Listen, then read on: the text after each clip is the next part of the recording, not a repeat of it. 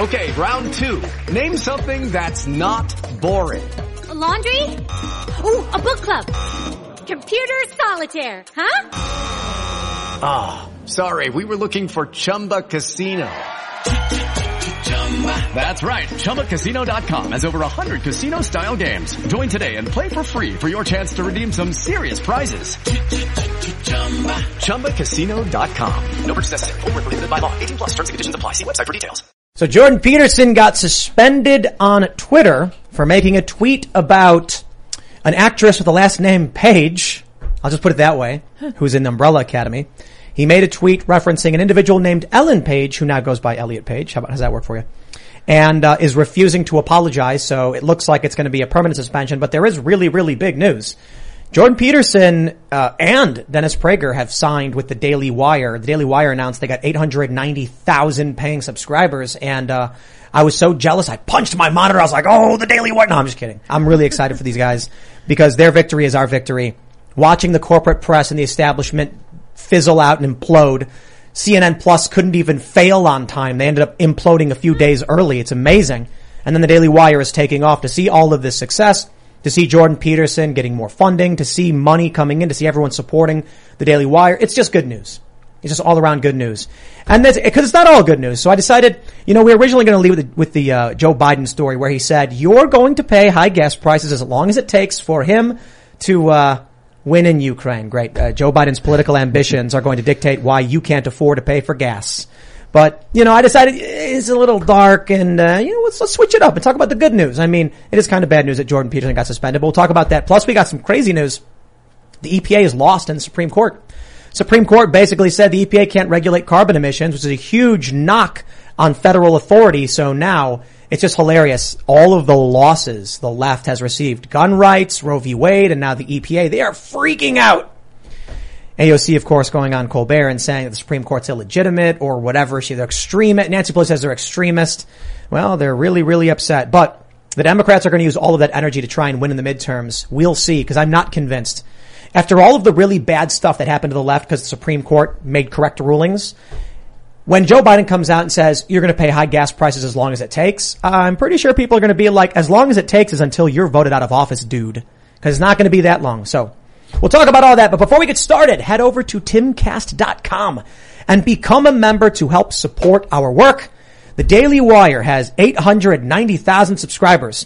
So we just need to add about 800 and some odd thousand people to our website, and then we can be as big as they are. But we're doing a lot of stuff here as well. We brought in Jamie Kilstein to help us do the vlog, Cast Castle, which we're slowly building it up to kind of like a fictional version of of our office. So it'll be like a sitcom with gags and bits.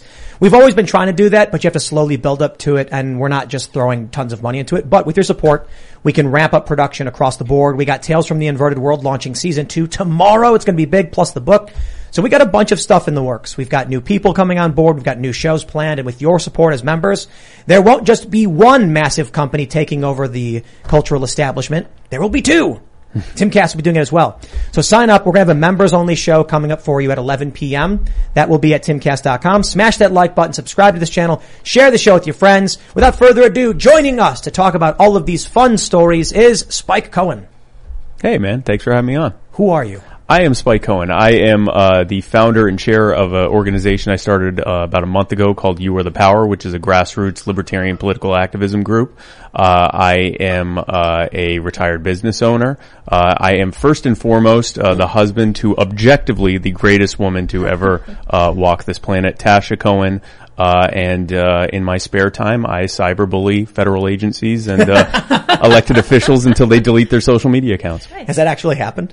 A few times, yeah. Oh, wow. Yeah, we've got, I think, 12 total. Wow. Mostly local and state, but yeah, a few DAs we've chased off the internet and stuff But like you don't that. mean, like, literally cyberbully. You mean challenge their authority. Yeah, so I should say cyberbully is, and we don't threaten or anything like that, but really just, I'm actually, almost, like, saccharine sweet in the way. I'm like, hi there, how are you doing? By the way, can we talk about this thing? And so I'm very congenial about it, but in a way that makes them want to leave the internet forever. So it'll be interesting talking about the EPA stuff with you, especially. Sure, absolutely, yeah. We also have Mary Morgan. Hello, thank you for having me on a second time. I didn't say anything to get you canceled last time. I'm still in your good graces, right? So you earned your way back on. Yeah. I'm the co-host of Pop Culture Crisis. So I'm going to shill it all night tonight. That's gonna be great. We just got over 30,000, so now it's the race to 40,000 with Inverted World. 100,000. Eventually. Yeah. Pop Culture Crisis is one of our shows. So Mary and Brett Dasovic host the show. Yes. Talking about pop culture issues and cultural issues as well. It's the more cultural side of the conversation. So we talk a lot about heavy politics and stuff like the EPA and Joe Biden. And you guys were talking about like woke Hollywood stuff. Yeah. Today we were talking about how James Bond is getting a reinvention, which could mean something very bad. He's going to be a black woman, I think. Right? Yeah, maybe paraplegic too, I heard. No. Really? No. I believe it. That you believe it? It says a lot. Yeah. All right. We also got Ian. What's up, everybody? I'm actually going to be on Pop Culture Crisis tomorrow with Mary and Brett. I'm looking forward to it. It's going to be 3 p.m. Eastern Standard Time, so come and check it out. And I'm looking forward to communicating tonight with compassion, not letting my emotions get the best of me, just listening. Well, not just listening, but listening in addition to talking. Yes. Excellent strategy.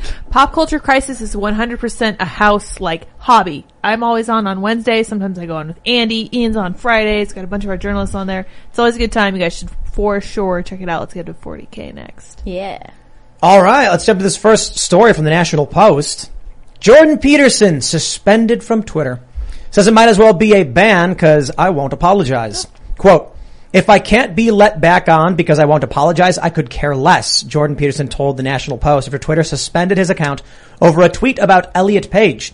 I don't think Jordan Peterson said anything about Elliot Page. Did not, no. He was referring to an Ellen Page.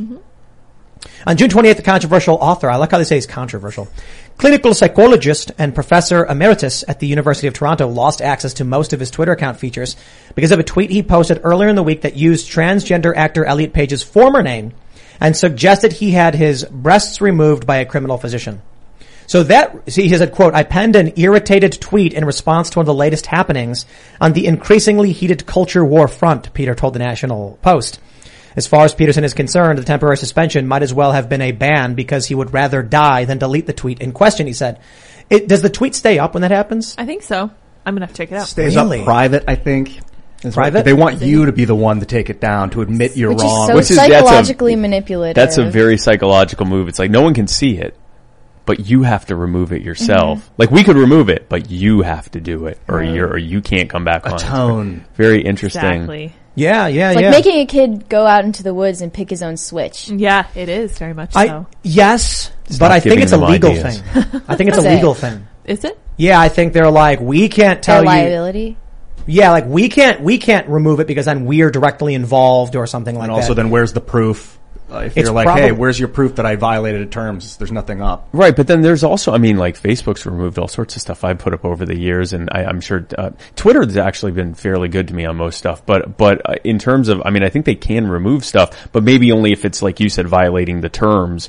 And if this is something that doesn't technically violate their terms, they're like, okay, well, we're just going to make you remove it. I'm honestly not sure what it is. It also might be because he's so prominent, they don't want to remove it. They want him to remove it and make that, like atonement for it. Yes. I honestly don't know. If this was a small account, they would have gotten nuked. They in just, 2 get seconds. nuked. Yeah. Yep. Gotta send a message. But I think the principal issue as to why he got suspended was because he said criminal physician, I think is what he said, right? Is that what he said? Yes, what he said. What's his exact Criminal tweet? physician. Right. And that's it right there. The insinuation of a crime or something is probably why they took it down. Oh, okay. Dead naming. Yeah. Yep. Not dead naming. No? No, I thought I that was don't- against their policy. I don't know. I issued a tweet. Like, so often when people get suspended for stuff like this, I will tweet something out Similar. in the same vein, but specifically like jumping over the landmines of the rules. Yeah. So that I can effectively say something similar, but to prove a point, kind of just like make the point. Yeah, I didn't get suspended. Maybe, I don't know, knock on wood, spoke too soon. But, after I heard that Jordan Peterson got suspended, I tweeted, who is Ellen Page and what does breast removed mean? Yeah. So by posing it as a question, the issue is with, YouTube and all these platforms, they don't want you attacking people. That's the real issue. They don't mind you criticizing people, but what Twitter, YouTube, and these other platforms have said, behind the scenes, or, I mean, actually they say it overtly, is their goal is a healthier conversation.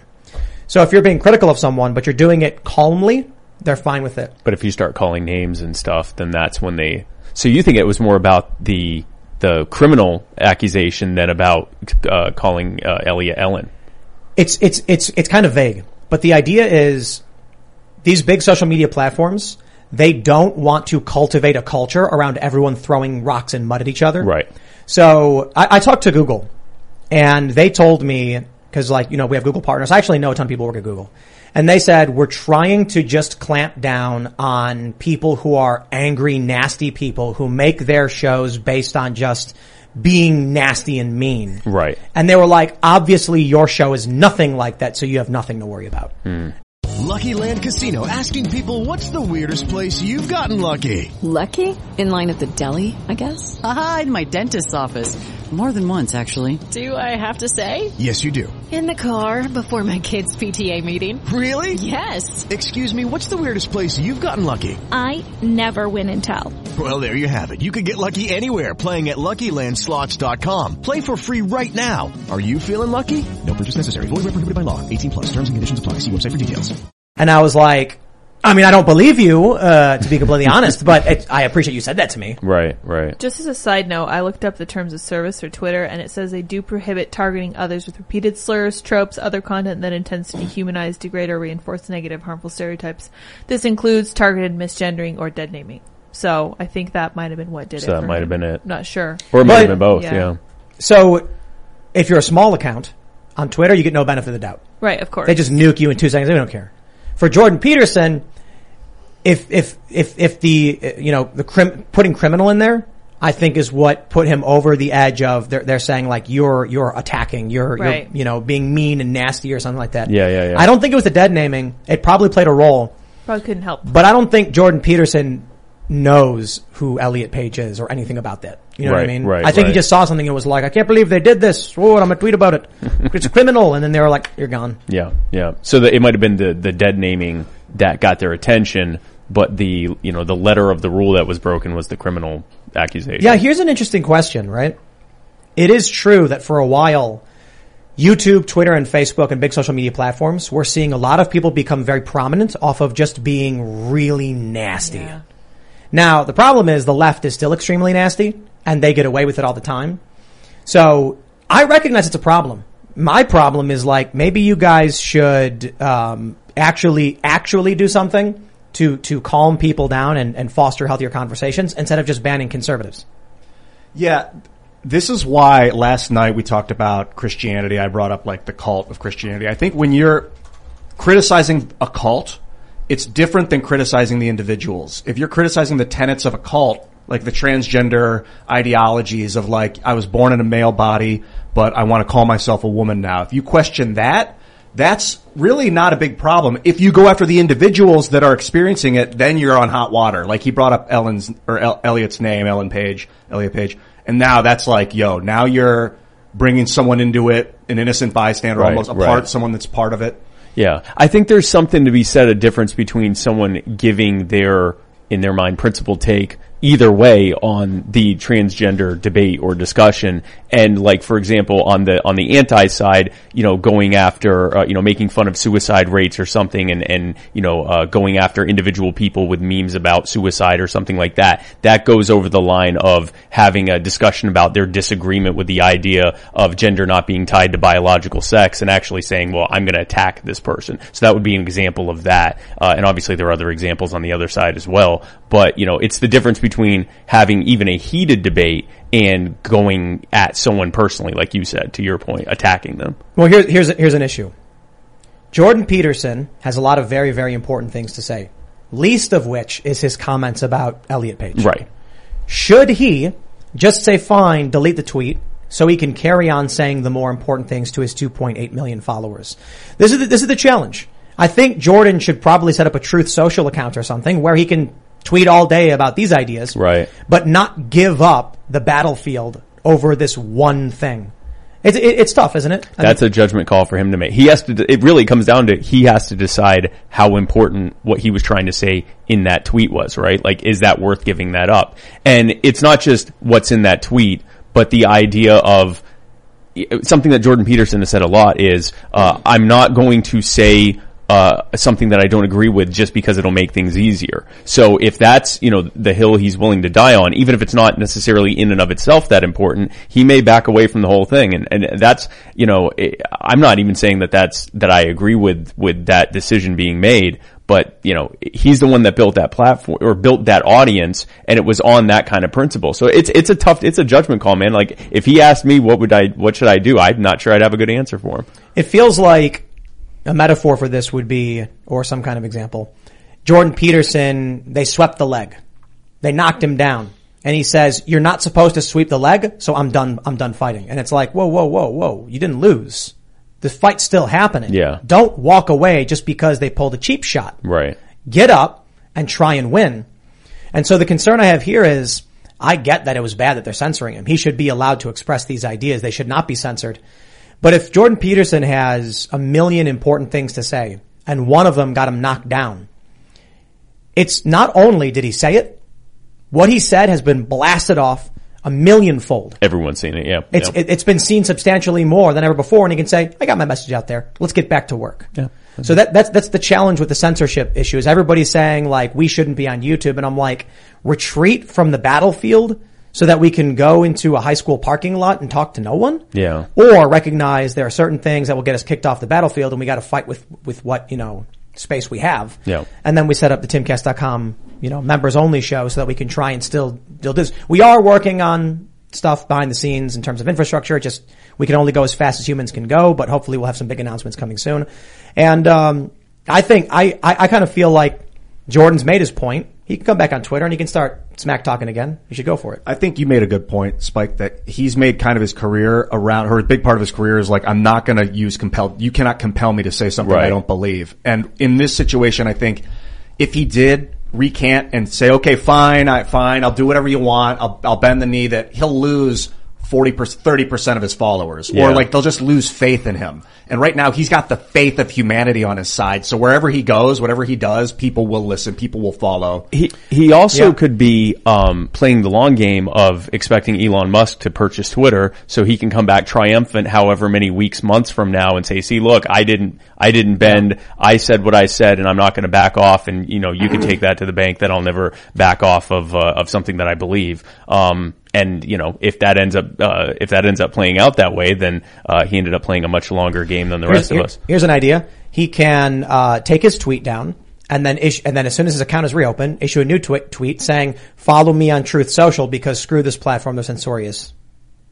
Try and pull as many of their users off the platform as possible to make them suffer. Yeah. That's one way to do it. I mean, look, if Jordan Peterson's saying he's going to nuke he's never coming back to Twitter, it's like, all right, give him one final show. Come back on and be like, come on, everybody, party's out here. Let's get out of here. And then delete your own account. And then, or you just put a big, if you want to see what Jordan Peterson say, here's the link to Truth Social. Yeah. That's the way you got to do it, man. Do minds. Truth Social's Trump will ban you for talking crap about him on Truth Social. That's true. I have to give a shout out to my friend Reed Coverdale, because what he does is whenever a new, so-called free speech platform comes out, he immediately goes on, creates an account, and says a bunch of stuff that ticks conservatives off. And so, immediately go on there and be like, I'm not even sure if I should say this stuff because we're streaming on YouTube. Smart. But saying a bunch of various things that might tick people off on the center right, and see how quickly it takes him to get kicked off. And it's usually measured in minutes or hours. And so he says, these typically, and I'm not sure about Truth Social particularly, but in general, any of these things, it's more not necessarily free speech entirely, but more conservative friendly speech, as opposed to the Twitter version where it's more progressive or centrist friendly speech. He has so far he's batting 1,000 for getting knocked off these platforms. Shout out to Reed Coverdale. Yes. Nice job. Let's talk about what's going on with Jordan Peterson, man. This is Jordan Peterson News Day. Daily Wire, the new streaming service, Daily Wire Plus, signed Jordan Peterson to a multi-year deal. I was laughing all night. So this news came out basically during our show yesterday. Yeah. And then when I found out, I started laughing. I'm like, this is amazing. Yeah. CNN Plus couldn't last 3 weeks. They were supposed to implode within a month, and then even a few days early, they couldn't even fail on time. And watching their just collapse. Then CNN had this announcement that like their daytime host was just like, I'm quitting. I'm tired of being tired. I don't want to do this anymore. And then Daily Wire is expanding rapidly. They're signing new shows. They're launching new shows. They're bringing in Dennis Prager and Jordan Peterson. In April, they had 600,000 subscribers. Now they have 890,000 subscribers. And so it's just a good day. You know what I say? I was saying this earlier. I'm not motivated by money. I'm not doing this because I want to buy a Ferrari, a Lambo, and build a mansion or anything like that. No, I would love nothing more than to walk out of my hut into a field of fresh fruit and farm them and smile upon a grateful universe, knowing that we have snapped out of existence the corporate press and the establishment garbage, manipulative trash. I want to see the liars called out. I want to see accountability from the establishment. The Daily Wire is doing that. Good for them. We want to do that too. That's what I want to do every single day. So when I see the Daily Wire pulling this off and I see CNN failing, I know that we are winning. It's a big turn in the tide, man. That's a extremely established turn in the momentum of, if you want to call it culture war, like the sense of they've not only have they increased their subscriber base by like 20-30% in like 3 months. Yeah. Which was massive. What was it? 600,000 to 900,000? Something. Yep. That's a 50% increase. Yeah. Yeah. Yep. This is really, really monumental. That's from one documentary. That's from Matt's mostly What is a Woman? What is That's a Woman? big part is that of what it. that came from? And I think Gina Carano, of course, the Terror on the Prairie came out. Gina's just a superstar right now. I mean, she's a big part of the momentum of that and deserves the notoriety she's getting. Let's just do some math real quick. $12 per month, 300,000 people per month. It's like 1.7 million. No, it's 3.6. 3.6 million per month. Per month, added on top of their existing 600,000. So they're hitting like, I think the math is $10.6 million per month. Per month. That's just in subscriptions too. And that's not even counting their ad revenue. Yeah. Man, I'm merchandise, jealous. all that stuff. Yeah. We got to get 300 employees. 890,000 website, but it's a snowball rolling downhill. They've been doing this for 7-8 years now. Right. So they're really, really taking off. And, man, it just feels good, man. Sitting back and just seeing their success. It was really funny because when the news broke, I tweeted out saying, holy ish. And then I have these lefty journalists being like, haha, LOL, and laughing. And I'm just like, bro, you're like on the verge of being unemployed. What are you laughing about? You're going to go manage an AMC? Like, what are you doing? I got question now. Is Jordan an American citizen? Is he going to get his American citizenship after this? Like he's Canadian. I don't know. Moving to Tennessee. Is he going to go to Nashville? He's probably or is he just keeping on? I don't know. I don't think he has to be an American citizen to do a contract with. No, but does he get to become one now? I know he's fed up with the Canadian government. I mean, he said some really, he's one of Justin Trudeau's probably most accurate, harshest critics, and justifiably so. I don't know if you know this, but I'm pretty sure you can just buy citizenship. Like if you're rich. At that point, yeah. At that point, and then you reach a certain point where it makes sense to renounce your citizenship for tax purposes. Right. So I'm not sure where he falls in that spectrum on whether it makes sense for him to become a citizen or to renounce it. Well, are Canadian taxes higher or lower than the U.S.? The income tax, well, now with the increase. I think our taxes might be higher. I think that at the higher level, the income tax is higher. Where Canada gets you isn't necessarily the income tax being higher. And in fact, their corporate tax, for the larger corporations is lower. A lot of American companies like Burger King was a famous one that moved to being a Canadian company for the corporate tax purpose. It's the property taxes and the sales taxes. It's the middle class that they're hitting with the real taxes. The rich aren't the ones getting it. Also the, censorship tax, which is unquantifiable. It's kind of like Einstein fleeing Nazi Germany before it got bad. Like he saw the writing on the wall and was like, I'm out. They've also had the not allowed to leave your province unless you're vaccinated tax that they finally lifted earlier this month. So if you're talking about overall burden, then it goes beyond property taxes. But I saw a picture from a Canadian airport and they were like, there's like 4-hour waits or 6-hour waits at the airport and it's just bags this huge line. Yep. What is he putting there? It's all Trudeau's fault what he's putting these people through. Yep. I just don't believe these people are happy. I just can't imagine they're happy living in Canada. Yeah. All the Canadian people I know are like trying to come to America. I'm not even kidding though. Yeah. And then it was funny. I was hanging out with some Canadian friends and I was ragging on Canada and they were getting really mad.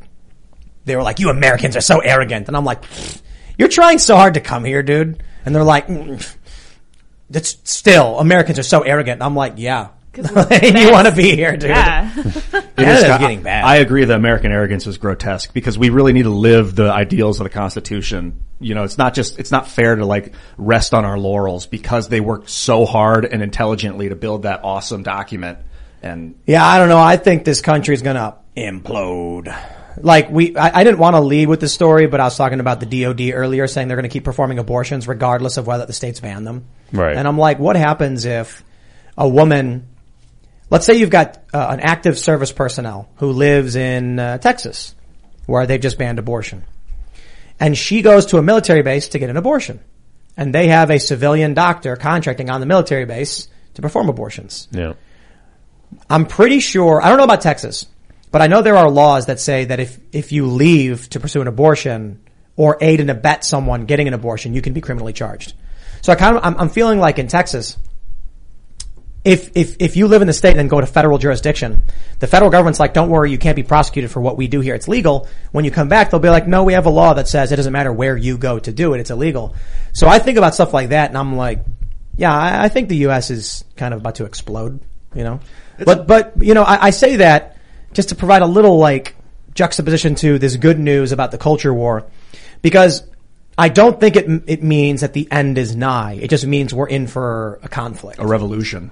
Or something. Something. From the libertarian take, what we're hoping for is to move towards peaceful decentralization. And the first step in that is, and this is something I'm working on with You Are the Power, is local, county, and state level nullification of bad laws higher up the food chain that they don't like. Like the NFA. Like the NFA. Yeah. Missouri became a Second Amendment sanctuary state. And I think New Hampshire just did. Yes. And what the ATF has already said, and Border Patrol had to say this with the immigration sanctuary states, and I mean, we know that they've had to do this with all the cannabis sanctuary states, that without the local authorities doing the, like, over 90% of the heavy lifting in the actual enforcement of these laws, it's functionally impossible for them to be able to do it. Love to see it. Good.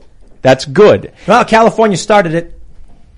They wanted to do all the immigration stuff, and now we're going to see all the two-way stuff. And the cannabis stuff. And the cannabis immigration stuff. and cannabis. Okay, great. Well, now we're doing it for everything. That's right. And the beauty of that is not just the real world implications of being able to nullify bad state and federal policy at the local level. It also empowers the citizen to know that their vote isn't just cast into the ether. They can take over their city, their county, and eventually their state and get rid of all the garbage that they don't have the wherewithal to stop at Capitol Hill. They can just stop it from being effectively enforced where they live. Where we are right now in Maryland, there are, I think it's 3 counties signed letters saying they wanted to secede from Maryland to join West Virginia. It's never going to happen, but the county we're in actually declared a two-way sanctuary. It doesn't mean a whole lot because the state didn't. Yeah. And so you still got to get clearance from the state police to make sure, because the laws make no sense here for guns. But up in New Hampshire, the governor just signed a bill that said they're no longer going to cooperate with the feds. And people need to understand the feds don't have the ability to police this country. It's not even close. The states have to do it for them. So the interesting thing is when I'm reading about what was happening with the DOD basically saying like we're going to keep doing abortions regardless of what the state law is, I'm like, can federal agents be arrested for breaking state laws? Do you know the answer to that question? I mean, the states can certainly arrest them for it. It's then going to have to work its way through adjudication to see if that's upheld. The simple answer is, well, obviously, of course, right? If an FBI agent is caught, like, robbing a bank, of course he's going to get charged. But what I mean is, if in their duties as federal officers, they break state law, can the state arrest them? I think you have a duty to do it because, I mean, the union as it stands is just a contract amongst the states. The only reason the federal government even exists is because we're letting it exist per our contract with the Constitution. Well, they say that so this is the interesting thing. They say it's a supremacy clause, things like that. Yeah. The federal government's laws supersede the state. So if California says weed's legal and the feds say no, it's not, the feds can go into California and enforce their law. But what about the inverse? What if the feds say a cop carrying a high-capacity magazine, as it's defined by these blue states, they say, no, police aren't allowed to carry those either now. And the feds go in with Glock 17s. Can the state say, I don't care who you are, I don't care what you're doing, you broke the law? I think that's what I can't find. I think you predicted the next one of the next big contentious things to be handled at the federal court level, because that is likely to happen as the gap between what the federal government's priorities and rules are and what the states' priorities and rules are. That's going to lead to conflict, and it's not happening in Washington D.C. It's not happening on federal land. It's happening on state property, in state jurisdictions. That's who's likely to get arrested. We know the feds will arrest someone at the state level, in a Texas second. Let me actually, let's pull the story up and dive into it. We have this from NBC News. Pentagon says Supreme Court's Roe ruling won't affect abortions on military facilities. Right. The military will continue providing abortions in cases of rape or incest or when the mother's life is at risk, a top Pentagon official said. Okay.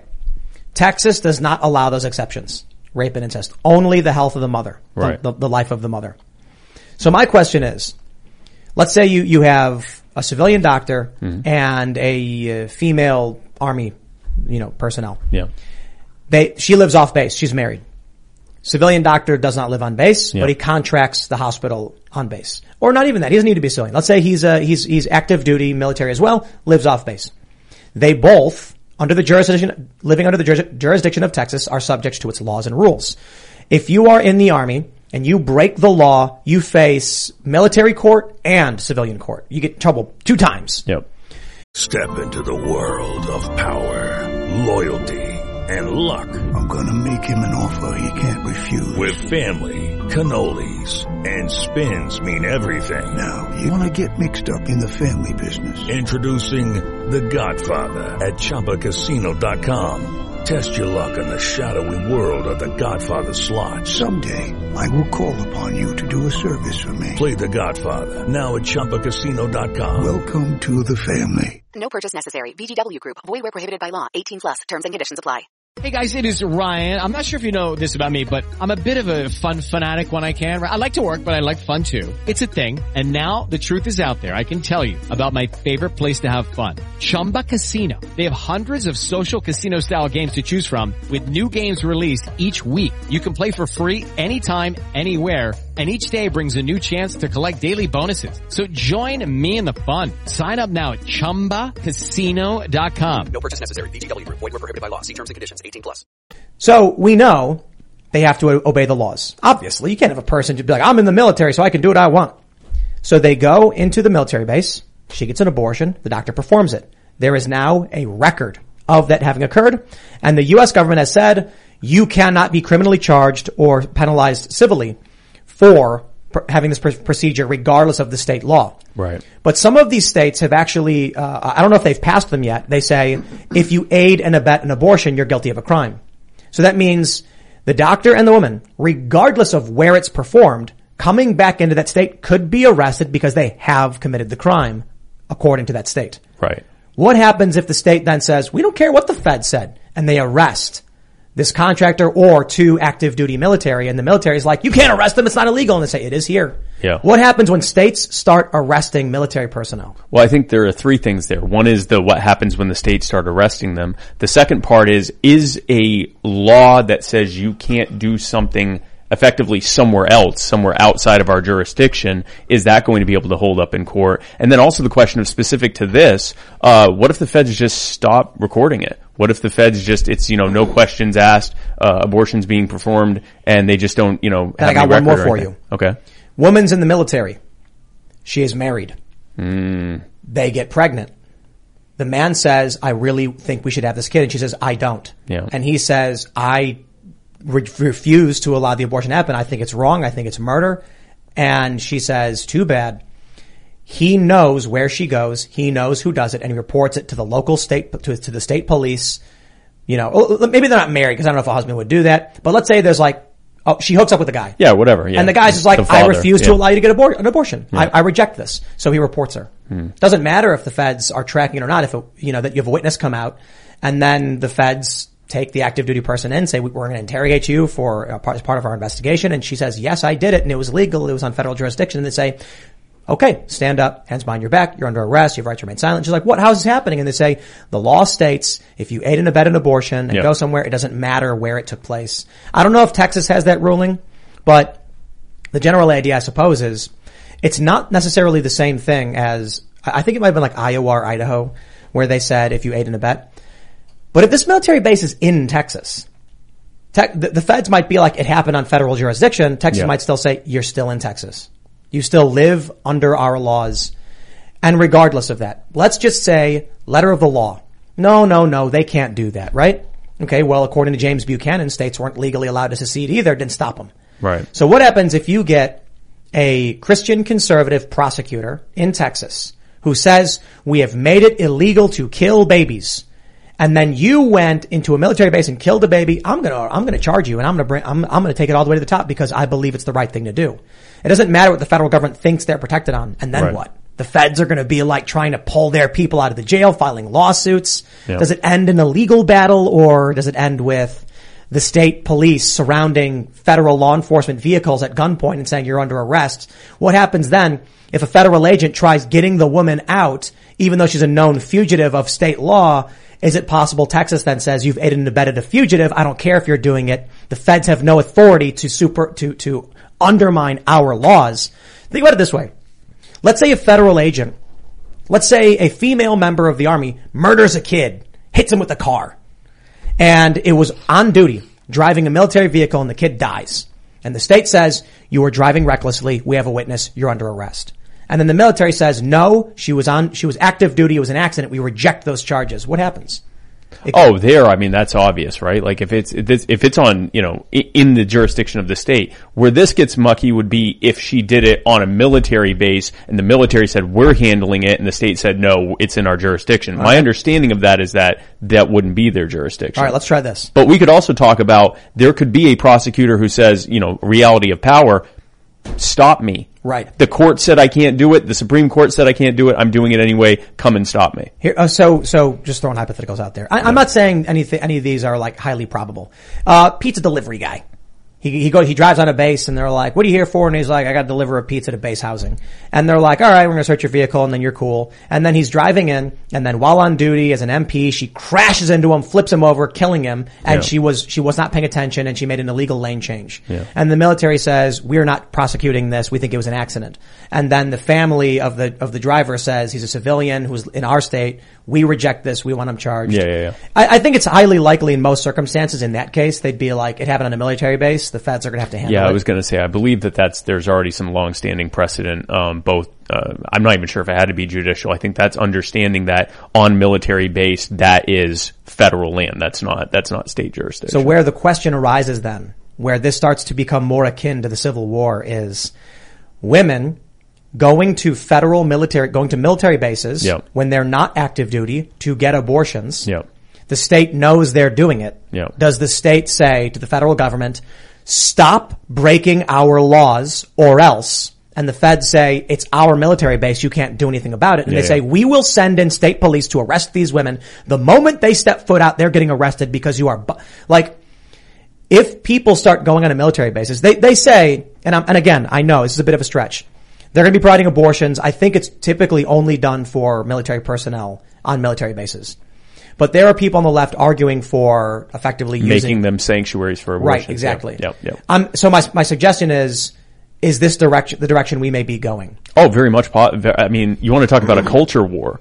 There is a gap between those who see this as, a woman exerting autonomy over her body against a clump of cells, a parasite, and other people are saying, no, this is a murder of a baby every bit as much as if the woman were to turn around and murder someone standing next to him. And it's hard to have a compromise between that, right? And so if this plays out and both sides are willing to go to the trenches over it, this could lead to what we're talking about, or even worse, on just even this specific subject. You made a good point, reality of power. That they can say whatever they want. It doesn't matters matter. in who's willing to do something about it. Yep. And so I suppose the issue is, let's take the moral issue of today with abortion and go back in time to slavery. So let's say in the North, they said, we've abolished slavery. And then let's say it's in Pennsylvania. And so it's right on the border of Maryland, which was a slave state.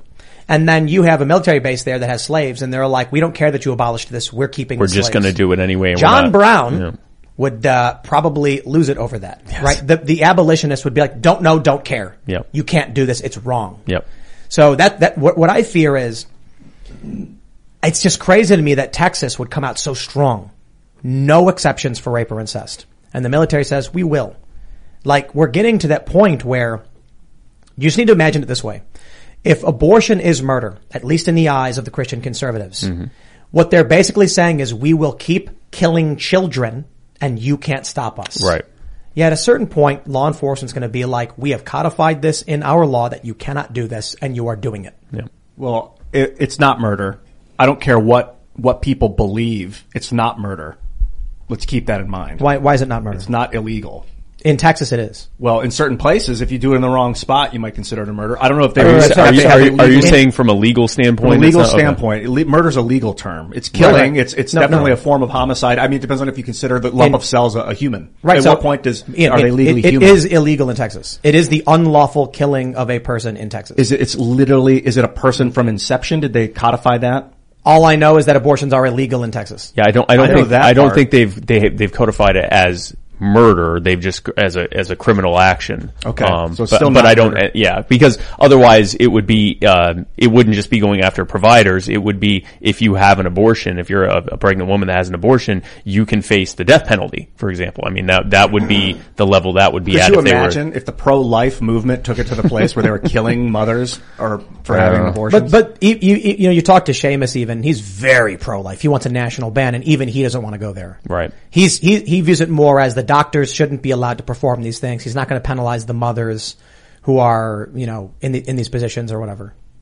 What really bothers me is the idea that a state would prosecute someone for something they did outside of the jurisdiction. I don't understand. That bothers me the most out of all of this. And I mean, we could talk about my concerns about how a war on abortion is just as successful as the war on drugs, war on terror, war on poverty, everything else. What happens when you get government involved as a regulatory body on something like pregnancy, and the harm that comes from that. But just inside of this, the biggest thing I'm concerned of on a broader scale is the idea of, oh, you did that over there? Yeah, no, don't ever come back or we'll arrest you. Like that, I mean, take that to its logical conclusion. It doesn't sound.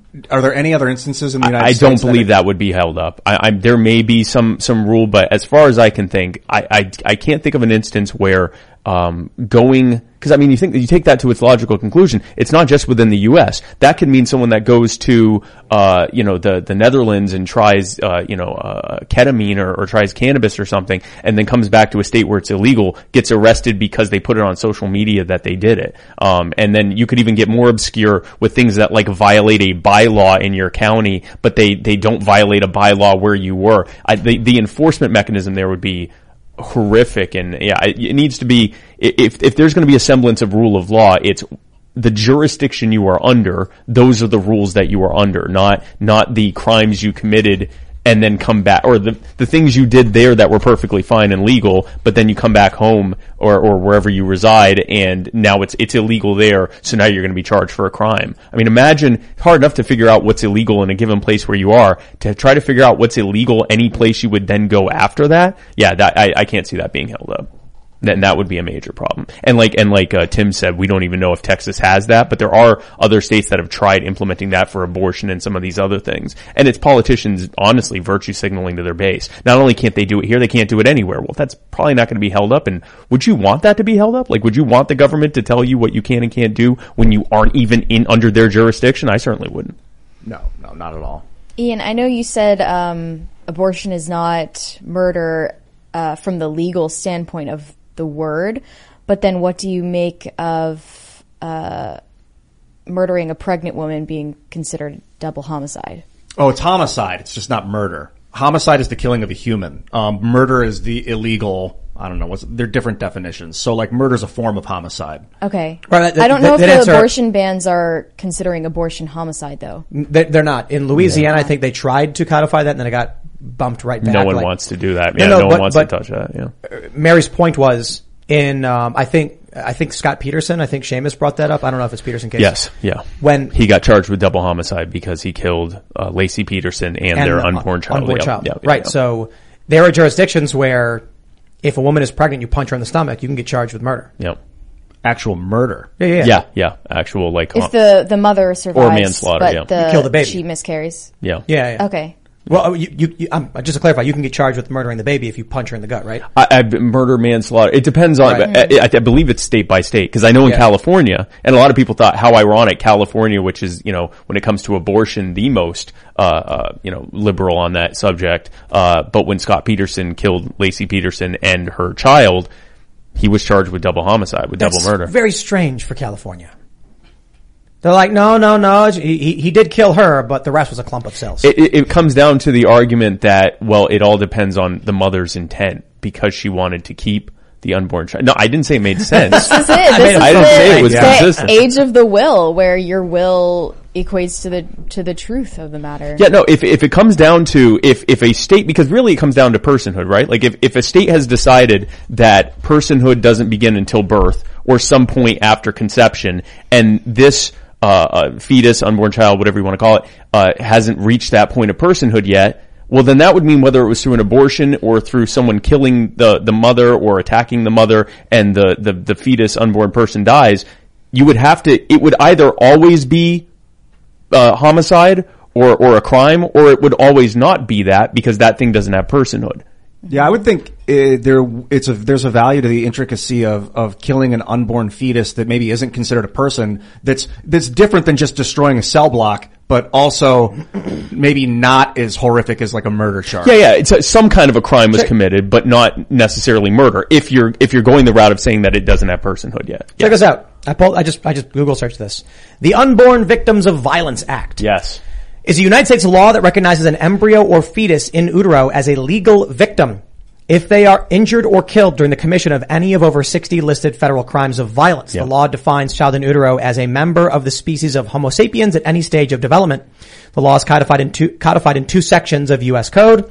Blah, blah, blah. The law applies only to certain offenses over which the U.S. government has jurisdiction, including certain crimes committed on federal properties, against certain federal officials and employees, and by members of the military. In addition, it covers certain crimes that are defined by statute as federal offenses wherever they occur. So, look, to put it simply, if you kill an unborn baby, since 2004, it has been considered a crime, and the embryo is a legal victim. A person, too, according to what you were saying there. Right. What's the name of that again? The Unborn Victims of Violence Act. Yeah, that was the Bush administration and the GOP Congress's kind of foot in the door of normalizing the idea of this is an unborn child. It's also a victim for future reference as, and this is also why abortion should be banned or restricted or whatever. So this was Bush's way of signaling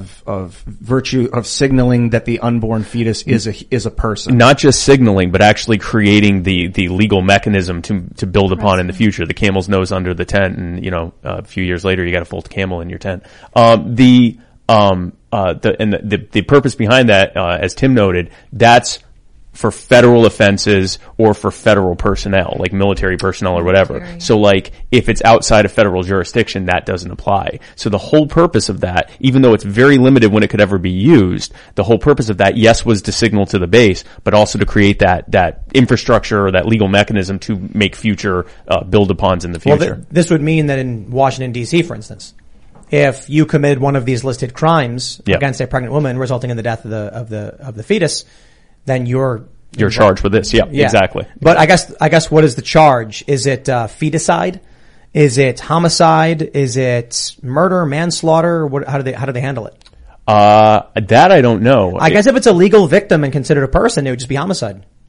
Or whatever they did to it, like basically whatever you did to the fetus, right? They call it murder. Had you done it to a post-born person, whatever, it's the same crime. It's murder. The title of the bill is an act to amend Title 18 U.S. Code and the Uniform Code of Military Justice to protect unborn children from assault and murder and for other purposes. So quite literally, they refer to it as murder. Yeah, if it was killed, it would be murder or manslaughter or whatever. Abortion's not part of this. It's an exception as abortion. But I could imagine this argument happening where they're like, well, abortion should be considered part of the Unborn Victims of Violence Act. So we got to be real careful that they don't start interweaving these without people understanding what's happening.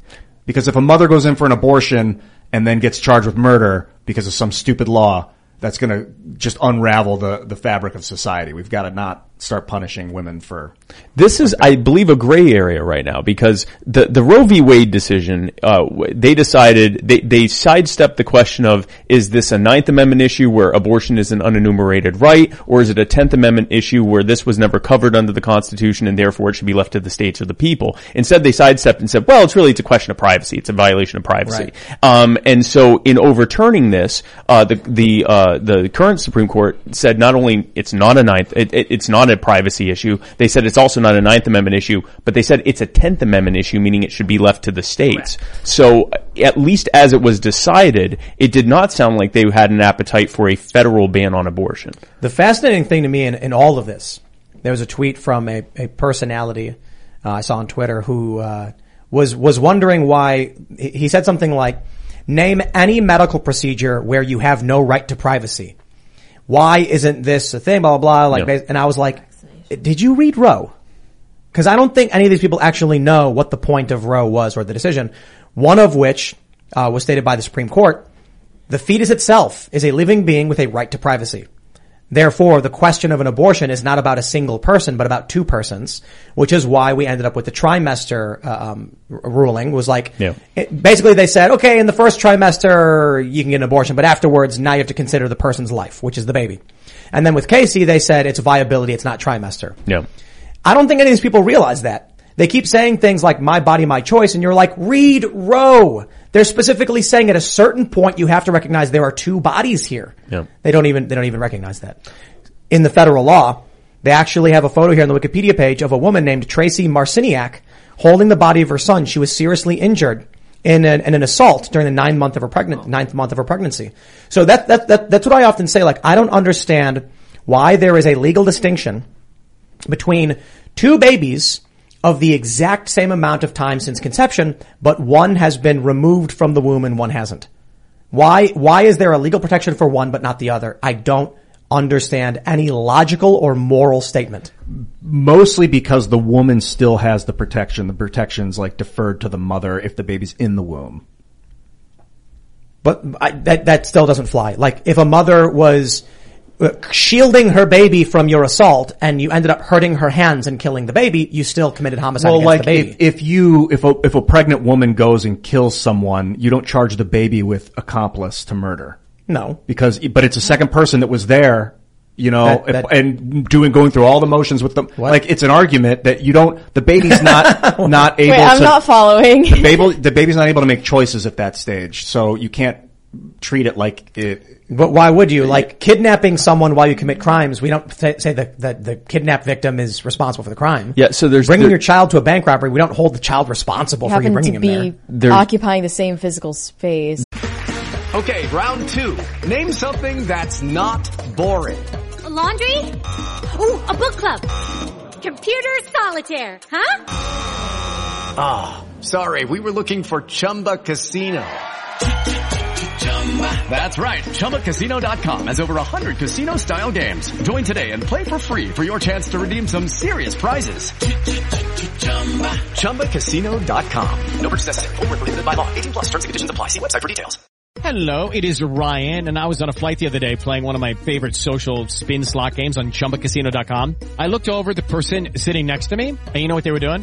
They were also playing Chumba Casino. Coincidence? I think not. Everybody's loving having fun with it. Chumba Casino is home to hundreds of casino-style games that you can play for free anytime, anywhere, even at 30,000 feet. So sign up now at ChumbaCasino.com to claim your free welcome bonus. That's ChumbaCasino.com and live the Chumba life. No purchase necessary. VGW. Void where prohibited by law. See terms and conditions. 18+.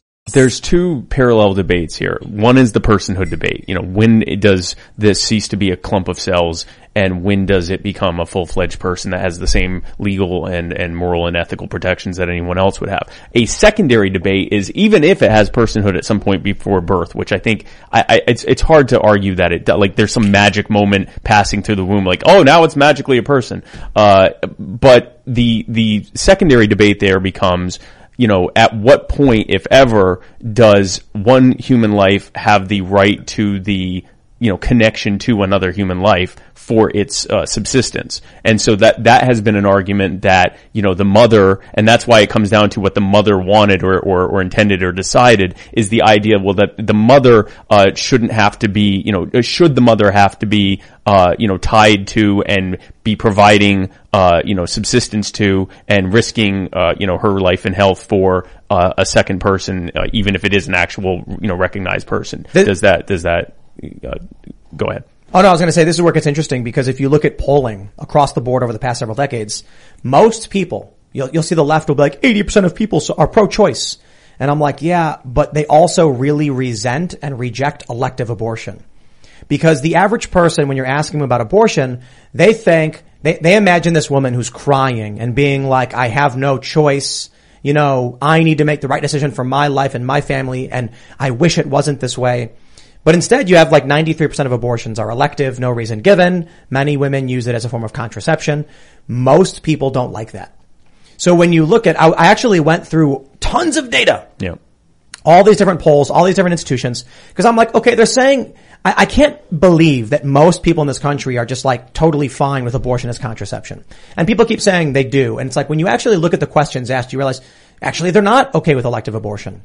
And they're very much in line with, I think, how Oklahoma's been handling it, meaning abortion is legal in any legitimate circumstance. And legitimate being a very, very narrow band of acceptable causes for why abortion can happen. Yeah. And most people, I think it's more than 2/3, around 70, say abortion should only happen with a legitimate reason. Yeah. And I'm like, that's actually very restrictive. That would get rid of 93% of abortions. You're not hearing that when it comes to what the left is actually arguing when they're talking about this. So I bring that up because you mentioned the woman is providing her body to the child. And this is an important distinction. In the issue of rape and incest, I think you have a very, very difficult position. But in this instance especially, I think women have a right to abortion. Particularly because if you're going to make the argument that women made irresponsible choices and then got pregnant. Rape's not an irresponsible choice. You were right. It's victimhood. Yeah. And so here's the challenge, because I've argued with this with Seamus. If a woman says, I'm going to go party tonight, I don't need protection, and then gets pregnant, then someone makes the point, the government can't mandate she provide her body to another being. It's like, well, hold on. She made the choice to provide her body to that being now wants to rescind it. Yeah. It's not that she made the choice specifically thinking it would happen, but she engaged in the behavior which results in that it happened, and now there's a being dependent upon her. So it's like, if you agree to a medical procedure that would provide a direct link to another person's blood, and then after 2 weeks said, I want to shut this down, they'd be like, well, now you'd be killing the person. Yep. It's a different story as opposed to someone forcefully jammed, you fused your body with someone else, human centipede style. Right. Then I'd be like, you had no right to do that and you can't hold it against them. But the incest thing isn't victimhood either. Incest is a consensual. I disagree. Well, there could be rape involved in an incest situation, but if a brother and a sister decide to have a baby together, I don't understand how that would be different than having like a child with some sort of deformity in the womb. I do understand your point, and I think there is an important moral distinction to be made that individuals can choose to engage in that behavior. But I also think incest has a special space in that it results in serious problems. It can. Inbreeding, they would call it. Yeah. But like so can that's why it's illegal. Actually. Yeah. But so can any kind of like if you find out at 3 weeks or 7 weeks that the child has like a brain deformity or something, then it's basically like a incest gone wrong. Right. But also, I mean, the reason they say rape and incest is very often incest is rape. It is rape within the family. Like the power dynamics alone of, a father having sex with and impregnating a daughter, that's rape. Like, I mean, that's not, it would be very hard to argue, especially if you got a very young daughter or something like that. Statutory rape. Yeah. And not just statutory, but also from the standpoint of like, this is a child. Like it's pedophilia or hebephilia or whatever you want to call it. So it is also an act of sexual assault or rape, in addition to the fact that they're related. That's because the child can't consent the idea is legally a child until they're 18 cannot consent, so it's a form of rape. But if they call it statutory, it's not actual. You're making the distinction of like two consenting adult cousins, two consenting adult siblings that get pregnant. Should they just be able to go get the baby aborted at 5 months? I mean, it's a good point because we certainly are not okay with the idea of eugenics-based abortion, where it's like, I don't like the baby I'm told the baby will not be well, therefore get rid of it. Because if the incest is the same argument, then. Yeah. But I want to point something out because I saw a meme and it's the two arms coming together with like two distinct ideas and then coming together over one. You know what I'm talking about? Yeah, I know the one you're talking about. Yeah. And it said slavery and abortion, and then together it said denying personhood rights. And I was like, that's really funny because it's Democrats that are denying personhood today. And then I was going to make a joke. I was like, you know who else denied personhood rights? And I was going to put the Confederates. And then I was like, wait, those were the Democrats too. Yeah, no, it's literally just the Democrats. Yeah. I want to tell you, I mean, I don't know how much longer you wanted to talk about this, so I do want to get this in. I actually personally consider myself pro-life. I think that abortions are more often than not gruesome and regrettable things. The reason that I really do not like the idea of government getting involved in this is because if you look at how government handles things, they never just handle this. By their very nature, there's mission creep, and they just keep getting more and more and more involved. If they take the turn of saying, this is a constitutionally protected person inside of your body, and we have to make sure this person is not killed, that doesn't end there. It is also, we need to make sure you're taking care of this person. And if we're making sure you're taking care of this person, we need to make sure that you're getting regular inspections. And if there's a miscarriage, we're going to have to investigate that. And you know what? You're going to need to be taking, keep your vitamin levels at a certain level and keep your BMI below a certain level. This inevitably, if you look at the history of how government ends up regulating things, this will inevitably at some point, especially once the progressives decide that they've lost this battle and they're just going to fight it on the other side, it will lead to pregnancy licensing. If that sounds insane, by the way, for anyone who thinks that sounds insane, go back 100 years and tell someone all the things they have to have a license to do right now. And now go forward 10, 20 years and tell someone that you could have an unlicensed pregnancy and look at the look of horror on their face. And whenever something has to be licensed or regulated, here come the rent-seeking crony lobbyists who want to make sure that their prenatal vitamin is mandated. So now what used to be $8 a month is now $500 a month, and who knows if your insurance is going to cover it. And you're going to end up inevitably in the situation, because illegal abortions will always be available, there will always be a black market for it, where poor women who are unable to afford a legal, regulated pregnancy end up getting an illegal abortion, who would have otherwise kept the child because they can't afford the burden of getting a legal pregnancy, and it's way easier to hide an illegal abortion than an illegal pregnancy. That's a ridiculous notion that anyone's miscarriage would be investigated in the circumstance that, abortion would be federally banned or... But then anyone could just say they miscarried instead of had an abortion. Well, Roe v. Wade was the start of the government encroaching upon women's bodies. Like, what do you mean by that? That's the new precedent. They shouldn't have gotten involved in the first place. Well, the involvement was saying whether or not they could do it. That was the beginning of their regulating pregnancy and... So, just read that one. U.S. women are being jailed for having miscarriages. Now, it could be wrong. Story. Yeah, I want to hear the full story. It could be wrong, right? Yeah. They say a 21-year-old Native American woman from Oklahoma was convicted of manslaughter after having a miscarriage. People were outraged, but she was not alone. They say she was sentenced to 4 years in prison for the first-degree manslaughter of her unborn son. Was she doing drugs?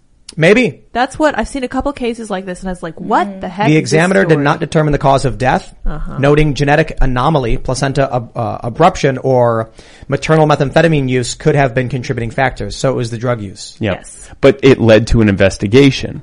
And the problem is, if you've criminalized abortion, then the easy loophole, if they're not actively investigating miscarriages, is to just say, oopsie, got a miscarriage, right? And so that can trigger, I mean, it's not like every single time they're going to, have someone and they're going to be drilling them and putting the lights on them and all of that. But at the very least, there has to be some follow-up by law enforcement to make sure this was a legitimate miscarriage. And now imagine being a woman who's just had a miscarriage. I don't think that is inevitable. Do you think that before 1973, every woman who had a miscarriage was getting investigated? No, actually before 1973 and really before the restrictions that started a few decades prior, abortion was actually something that was largely unregulated in the U.S. So it wasn't really coming into the late 19th and early 20th century was actually when you saw the ban starting. I will tell you, I mean, if you take it to its logical conclusion, because otherwise, if that's not the case, then really there is no effective ban on abortion. They can just all say they miscarried. The reason you might have seen bans on abortion starting in the early 20th century is that's when contraception was taking off, but that's a whole other. Oh yeah. No, I mean, there were reasons for that, and the only point I'm making is that we haven't seen this exist long enough to see the logical conclusion of what happens when government gets their hooks into something.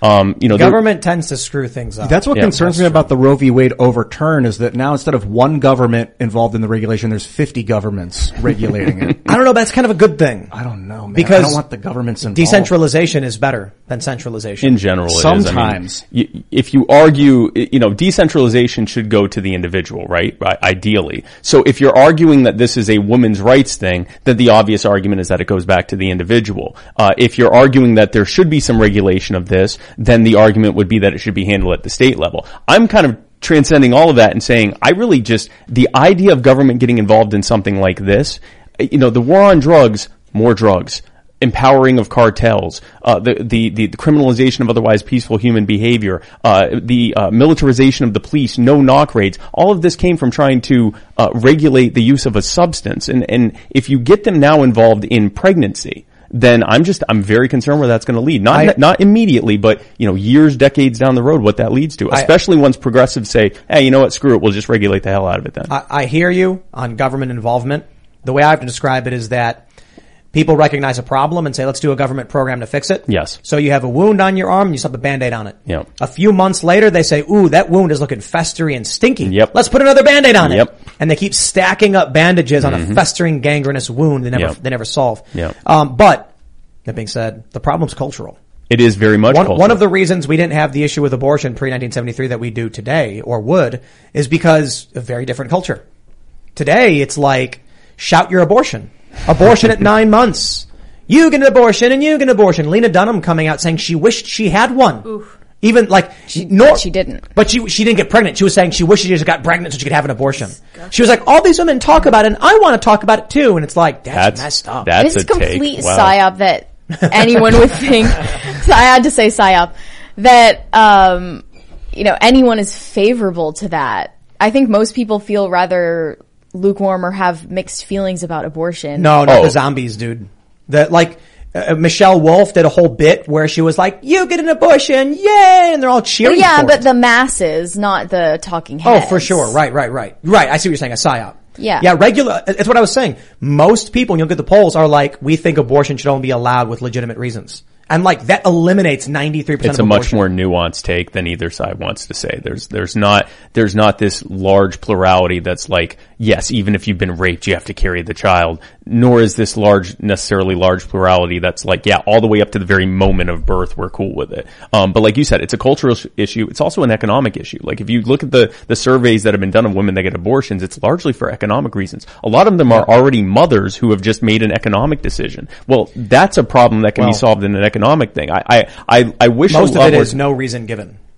Well, but of reasons that are given, economics is the main one. And so the point of that is that, I think that I wish that there was more focus put on addressing the concerns and reasons why women get abortions, getting rid of some of these ridiculous restrictions on adoption, which, by the way, pro-lifers agree with. I hate watching pro-choicers or pro-abortion, whatever you want to call them, on Twitter and on Facebook going, well, if these pro-lifers really cared, they'd want to loosen the restrictions on adoption. Well, yeah, pro-lifers actually do want that. Like they definitely want that. They want adoption to be easier. It's Amy Coney Barrett's got 2 adopted kids? Yeah, no, they absolutely want that. So that's a common point that we could all agree on. Let's jump to some domestic issues. We'll get off the abortion stuff for a bit. We got this story from Jalopnik. I love using leftist sources for this stuff. Biden warns Americans gas prices will remain high as long as it takes. Beatings will continue. Yes, right. The president said gas prices will stay high to combat Putin and Russia's war on Ukraine. I love it. He's basically saying, don't vote for me. I think it sounds like more of a threat than a warning. Biden threatens Americans. Gas prices will remain high as long as it takes. You want Ukraine to win or not? Now pay up. Yeah. It's amazing. So at a time when the Democrats are desperate to find someone to run in 2024 because they don't think Joe Biden's going to make it, Joe Biden's giving them all of the reason to try and find someone else to run in 2024. You know, here, I like the theory that, you know, there have been people that have said that he keeps like giving calls for help, that he doesn't really want to be doing this, and that he's like, you know, they won't just let me go eat ice cream, and like he'll like come, like at different like candid moments where he'll be like, they told me to come out here and say this, so I guess I have to say that. This might be him just like, you know, please, like, don't. No, I don't want to. Yeah, everyone's gonna have to pay higher gas prices. Will you finally just replace me? Can I go sit down somewhere? Yeah, this is a blatant honesty. I mean, the whole as long as it takes things is political propaganda, Yes. but he's basically acknowledging that it's not going to come back down. Yeah, if you remove as long as it takes, this is an axiom. This is as long as the policies that are in place, the gas prices will remain high. And it's crazy because it was, I believe earlier this month that Biden did correctly acknowledge that right now the biggest bottleneck, at least in the U.S. when it comes to, domestic gas production is at the refinery level. But then he blamed the refiners and said, oh, you're not producing enough and you're profiting, you know, you're price gouging us. And then the refiners came out and said, we're at like 96, 98% capacity. If you right now, lessen some of the environmental restrictions and regulations on us, we could increase capacity by double digits. And if at the same time you allowed us to build some new refineries for the first time in decades while simultaneously reducing some of these tariffs on the materials that we need to build the refineries, we could short-term fix it with reduction of regulations and long-term fix it by building more refineries. But, you know, he'd rather say hashtag Putin price hike. Joe Biden said, when he was campaigning, he's going to transition us off of fossil fuels. Imagine hearing him tell you that, voting for him, and then coming out and being like, Joe Biden doesn't control the price of gas. Yeah. Like, dude, he told you he was going to do this. It's like that Pikachu face meme where it's like, I'm going to make gas prices go up. Okay, gas prices go up. How did this happen? And you try and explain to them all of the reasons, some of which are BS. They're like, it's corporate profits. That explains everything. Yes, suddenly, yeah. And I'm like, okay, break down for me the corporate profits thing. And they're like, what do you mean? Like, explain to me how much money they make. Like, I don't know. I just saw a meme on Facebook. And I'm like, if inflation is through the roof, and the cost to produce oil has gone up, and the cost to drill for oil has gone up, that means their profits will increase to the same percentage point. So I'll put it simply. If you make $100 in profit, and it costs you $75 to produce the oil, that's a 25% profit. If the costs increase by 25% and then you increase the cost of fuel as you sell it by 25%, it will also look like your profits went up 25%, but you retained the same level of buying power. Yep. These people don't understand that. No. So sure, maybe you can say, but they're still getting lots of profits. That is true. They are still making billions of dollars. But it's also absurd to be like, well, they should sacrifice their profits for the sake of Joe Biden's energy policy. No, look, I'll be fair and say, yeah, they probably should work alongside with the government to lower prices. But we still can point out Joe Biden enacted a bunch of policies specifically to transition us off of fossil fuels. But to be, well, and exactly, I mean, he said, I'm going to do this. And everyone's like, okay, good. But now what they didn't realize is transition isn't like rainbows and unicorns. Transition means make this prohibitively expensive so you have to do this. That's what a transition that's forced by government looks like, as opposed to a market-driven transition where it is unicorns, where it is look at this new thing that's way better, as opposed to we're going to make this thing way worse in comparison. You see these flight cancellations? Yes. You see this stuff? Oh, I don't just see heard about them. I have been the victim of them, yes. We've been too. Like they abruptly will change someone's ticket. Yeah. Cancel their flight. Or change it, right? Didn't we have it like they just move someone's flight to the next day or something? No, that was them doing it. Yeah. They emailed me and they're like, oh yeah, he changed that. He just didn't tell me. Oh, Like, okay, that's fine. That That's freaked different. me out. Yeah. No, but there are stories in the press where people are saying That's that happened to me. Yeah. that they just changed your flight to a later date or something. I have gotten on an airplane, gotten a notification that the flight had been canceled. What? And then just start getting up because I realized they're about to announce it to everyone else too. And they've done that before. Yeah. And we ended up having to stay. That was at Charlotte Airport. We ended up having to stay the night there. And like, I'm looking at it, I'm like, no, we're on the plane. And I look and the door's open. I'm like, we're getting off the plane. And we did. And sure enough, like as I'm getting off the plane, they're like, everyone, we have an update. And I'm like, yeah, the update is this flight is canceled. See you tomorrow morning. Why was it canceled?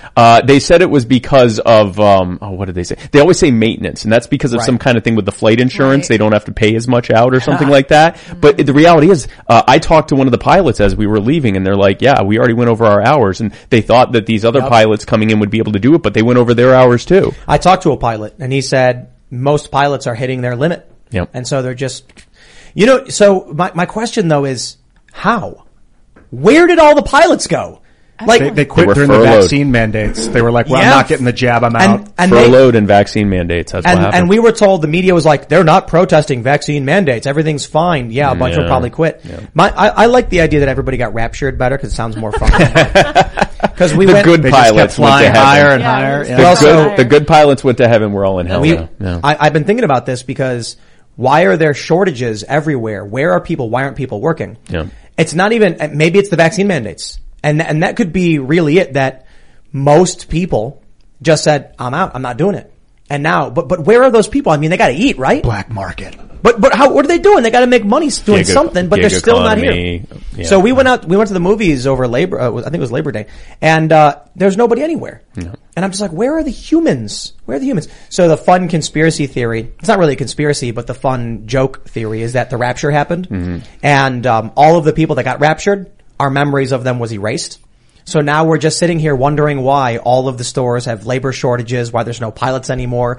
They're all gone and we just can't remember who they were. Oh, good. So I have a new nightmare. That's thank you for that. That's good. No, that's good. And then, sleep on Seamus was like, that can't be true. You know, cause Seamus is Catholic, right? Yes. He would have to be raptured too. And I'm like, I don't know. What does someone found out they were wrong. Yeah. Yeah. No, but in all seriousness though, something doesn't make sense. I think they're at home collecting unemployment. But for this long. Not for this. They were canceling flights last year. They were, yeah. You're not going to be on unemployment for 2 years I mean, we're going on a year. What is it, 18 months? Is that the long? They did extend it. So there is actually an explanation for this. When you pump trillions of dollars into the economy and artificially create demand while simultaneously paying people to do nothing, you create a bunch of consumers and reduce the number of producers. And we're watching that play out in real time. The way that corrects is through a massive recession, which is coming. If it hasn't already started, it's coming. And it is the reality of and this, by the way, anyone who's still out there promoting modern monetary theory or UBI or any of that nonsense, this was a couple times of them handing off checks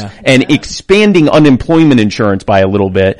And look at what it led to. It led to such a disruption in the market that everyone became net consumers and stopped producing. And the ripple effects of that will be felt for years. Should I take out a bunch of loans right now is what you're saying? Yes, you should take out loans, credit card debt, anything you have a title for, go to the title loan place. This is the time to buy. You gotta buy in. So the idea is if the recession's coming and the value of the dollar is going to tank, then the buying, so like a car that's worth $20,000 today is going to be worth $40,000 in a year. Yeah. You take out a loan for a $20,000 car and in a year you sell it for $40,000, you pay off the loan, you got a free $20,000.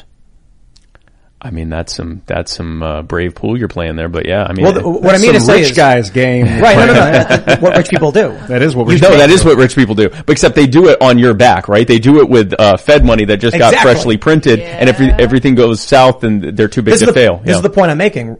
Right before the recession, they know that if they borrow $100,000 and then the buying power of that $100,000 collapses, they basically got a freebie. Mm-hmm. Now they can sell whatever they bought because the price will spike. Yep.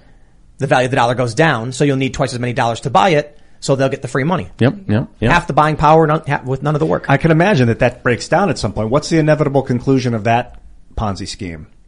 It just keeps getting worse. That's what we have right now. So like, you look at the difference between the 2007, 2008, the housing price bubble that then crashed and then caused the whole ripple effect to the recession, which then led to the whole concept of too big to fail and the TARP bailouts. Add a zero to that.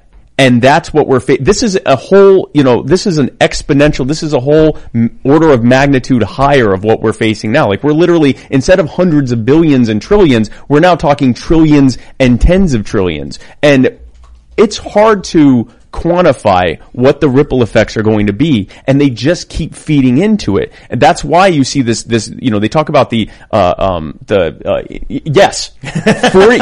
I love this 40% of all the money that has ever been made has been made in the last 2 years. Oof. This is also to be fair, savings. Yeah, you can explain that. This spike is when they said your savings account is now a checking account. Right. So they put savings in a circulation. Right. Okay. So, but look at the hockey stick after the fact. Yeah, it kept going. That's the creation of currency. And I think they did that to mask that they were about to start printing and get that upper diagonal, that big one, that what is it, like a 80-degree angle instead of a 27-degree angle? Yeah. To make it look less severe. Yeah, and I'm glad you pointed that out because this doesn't look like a 40% increase. This looks like a 600% increase, but it's right. It's the definitional change that happened. Thank you for So what we got to do is get a graph where we remove the vertical line and just watch it go from the 27-degree angle to the 80-degree angle. It's still ugly.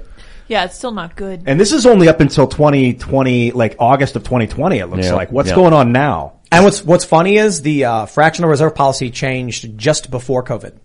Yeah, it was like April 2020 or something. Yeah, it used to be that you needed a reserve to loan out money, and then they went, we're getting rid of that. You can just loan as much as you want. Yep. 0% fractional reserve. Imagine playing a game of Monopoly, and all of us are playing by the rules, okay?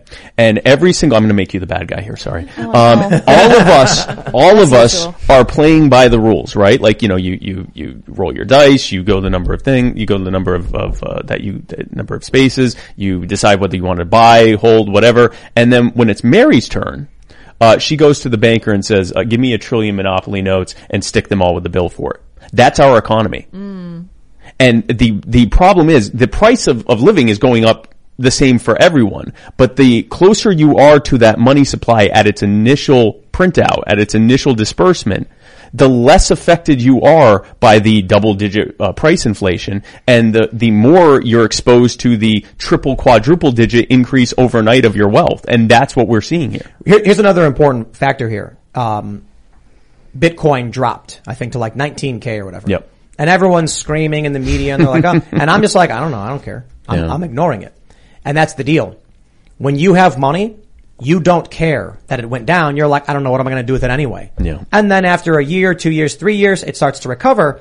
So when people see this stuff and they actually need their money and they're seeing it tank and they're like, I can't ignore that, and they're forced to sell it at garbage rates, they become poorer. Yeah. Rich people who are more resilient to the change in monetary value and recessions and depressions can ignore it until the recovery happens and then retain all that value. Yeah. So the rich get richer, the poor get poorer. Exactly. I would also like to note that Bitcoin has crashed down to its 2017 high. Its previous all-time high before this last increase. There's an old video. I wish they had kept updating it. It's about 7 years old now, but it's called Don't Buy Bitcoin. It crashes. And it's this guy going, there was this one time Bitcoin was worth, and I'm making up the numbers, but it's pretty much like this. One time it was worth 0.1 cents, and then it went up to 5 cents, and then it crashed all the way down to 2 cents. And then this other time it was worth $3.25, and then it went all the way up to $25, and then it crashed all the way down to $7.80. And like he keeps doing this, and he goes, and so the moral of the story is don't buy Bitcoin. It crashes. This is the cycle of parabolic growth, usually some sideways trading, and then a crash down to higher than the previous all-time high. Yeah. And now the gaps are obviously not as wide as they used to be. It's a lot easier for something to go from $1 to $10 than to go from 20,000 to 200,000, right? Like there's only so much market cap it can have. But the pattern's still playing out. This is not financial advice, by the way. I'm just a Jew on the internet. I'm not a financial advisor. But you look at the way the dollar is going, and I don't know how anybody could have faith in their paychecks at this point. Really? Yeah, the recession that's headed our way, they're saying there's going to be rolling blackouts. Do you guys see this reporting? No. Rolling blackouts, food shortages, food prices. So you know what I'm really proud of? In 2020, I started doing the emergency food sponsorships. Yeah. And then like Vice made like a hit piece, and they were like, haha, what a loser. And then I'm like, man, if you bought that food in 2020, it was, I think, like half the cost of what it is today. Yeah. Yep. So you'd be sitting on food that lasts for 25 years at half the price. You'd be like, oh, wow, it's a good thing I bought it 2 years ago. We're going to last 23 more years. Yeah. You buy it today, it's more expensive. Jim Baker has the last laugh. Even if you just decided to eat it today, you got your food at half price. Yep. Yeah. So it's crazy because, I was talking about this in 2020, 2021, food shortages are coming. What happens? Putin's price hike. Whether or not you believe any of that stuff, the fact is it came. There is a shortage of wheat, which is going to, it's going to be mind-bogglingly devastating. Yep. Not as much to us, but Lebanon, Saudi Arabia, all these Middle Eastern countries, Turkey, these countries that get much of their grain and food from Russia and Ukraine, they ain't going to be getting it. No. So what are they going to do? They're going to be very, very hungry and very angry, and we are going to be watching. We're going to be sitting there, and we're going to be like, haha, remember when we used to watch CNN when they were news? No. Well, let's put it on anyway. You'll turn it on, and you'll just see food riots. water and food riots. Yeah. And we'll have some of that here. During the pandemic, remember those lines of cars for miles waiting for food because people didn't have any? If you think it's bad now, if you think it was bad back then, right now there's nobody producing. Yeah. So not only do we have a fertilizer shortage, which led to predictions of a crop yield dropping by 40%, diesel potential shortage, meaning farmers won't even be able to harvest. And if they do, it'll be substantially more expensive to harvest, and there will be substantially less food, meaning for more than one reason, the cost of food is going to skyrocket. Yeah. It's almost sorry, I didn't mean to interrupt. No, I was going to say, and then people are going to, that's when people break down and go crazy. Yeah. It's almost as if massively expanding the monetary supply and then just handing it out leads to a massive increase in prices, because you have much more money chasing the same amount of goods and services. And then that same amount of goods and services actually goes down because people say, I got all this money, I don't need to work. And so now you've got the disruptions from that. It's a perfect storm for what we're experiencing. You know what we need? Seeing this problem happening. Yes. We need to figure out a way to start over. Some kind of like a reset, but a bigger one. A great one. Yeah. A great reset. Yeah, like a really big. Make resets great again. Yeah, like a great reset. Yeah. And then maybe when the people are going to lose everything they own in this, but we need this great reset. Yeah. And then after that, they may own nothing, but they will be happy. They'll be happy. They'll be happy. Yeah, that sounds pretty good.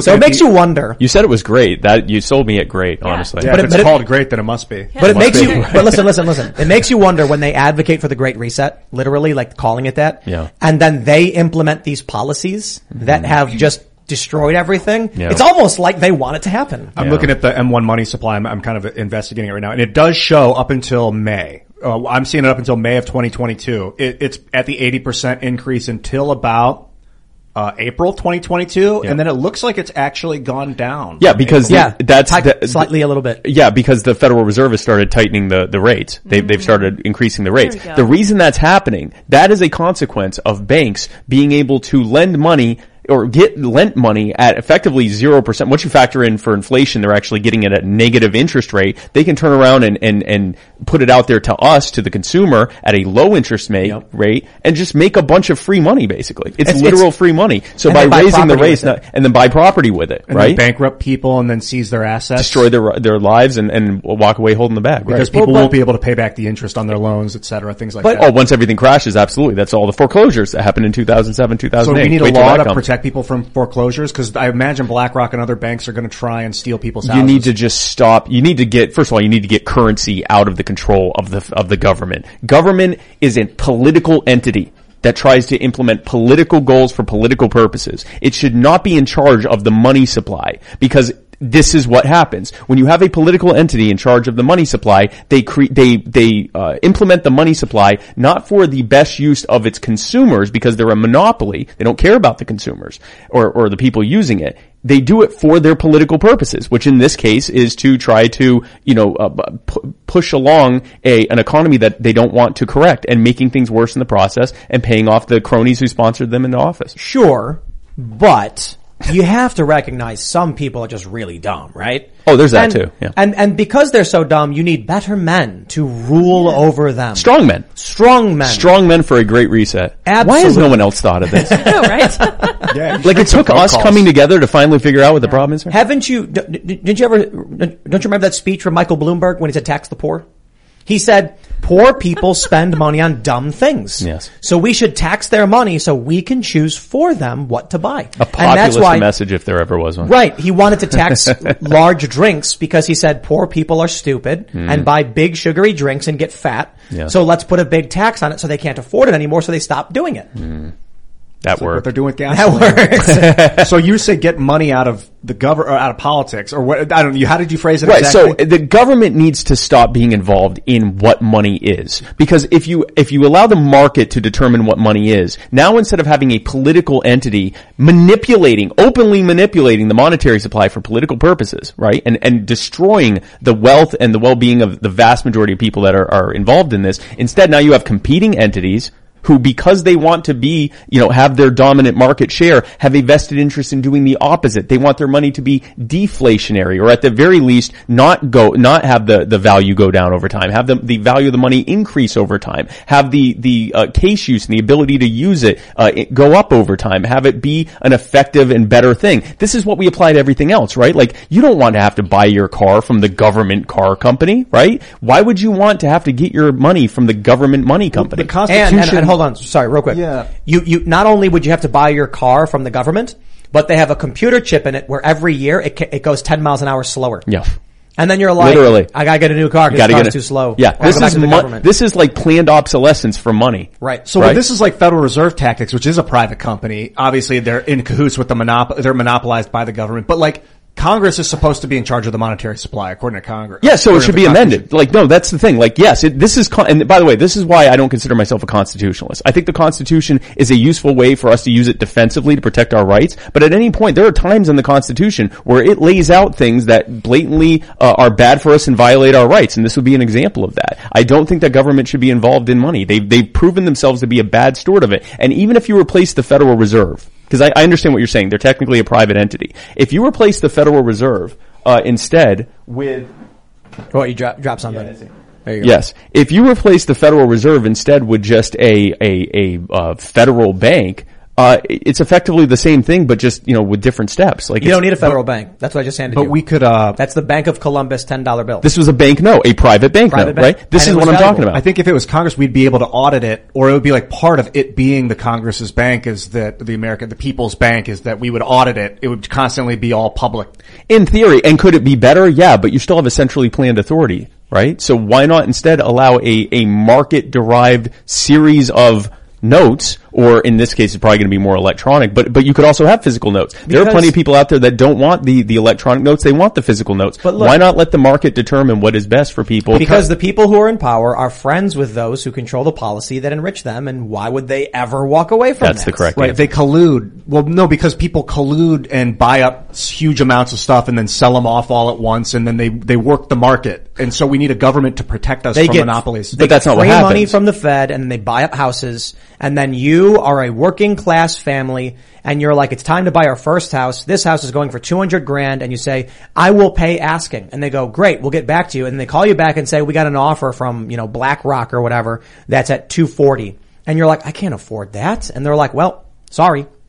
And that's what keeps happening to people. Yeah, yeah. And the thing is, a lot of what the crony, and at this point it's sort of like a corporatist fascist extension of government, some of these companies like BlackRock and so forth. The reason they're able to do it is because they get free money that's underwritten by you and by future generations that haven't even been born yet. You reintroduce, and I'm not saying necessarily this, but you reintroduce having the money being determined by the market level. They have to play by the same rules as the rest of us. And yes, they're wealthier, but they're now going to have to deal with the same supply and demand issues. They're not going to be able to just, Bitcoin. They're not going to be able to just print out endless streams of money and have you pay the bill for it, have you pay the debt for it with the interest. And, and then when everything falls apart, they get bailed out, and that's paid for by more money that got printed out. That whole thing goes away when you take away the ability for them to just expand the monetary supply whenever they want to pay off their own. This is why I like cryptocurrency, and this is why it's frustrating when you get progressives who are acting like crypto's a really, really bad thing. It's like you're just shilling out for the establishment. It's literally the way out of it. People can create infinite amounts of crypto right now without regulation. Absolutely, that's endless inflation, just the same problem. But only if people value those. Only if people value exactly. It comes into this is subjective value, right? Like I can make a coin tomorrow based on the Ethereum chain or whatever. I call it Spike Coin, and I go, hey everyone, go get some Spike Coin, and they go, great, what's your case use? What are you fulfilling that isn't already being fulfilled? And I go, Spike Coin. That's not going to work. No one's going to want it. Some people will get it as a joke, but it's not going to go anywhere. And on top of that, I can print a bunch of cards and I can call them Timbucks. Yeah. And I can be like, this is paper Timbucks. They're worth so much money. Hey, and people are going to be like, I don't know, if I value it, I value it. If you value it, right now, all the people with the Bitcoin and the Ethereum, like there are huge people that own massive amounts of that stuff, would own the market essentially without any government oversight, and then they would buy up all the corn, and then they would raise the price of corn 13 times and then sell it back to the people. Well, first of all, are there Bitcoin billionaires? Absolutely. But if you look at the distribution of that wealth, for lack of a better term, it's far less centralized than you would see, for example, where you have less than 1% of the population that owns 20-30% of everything.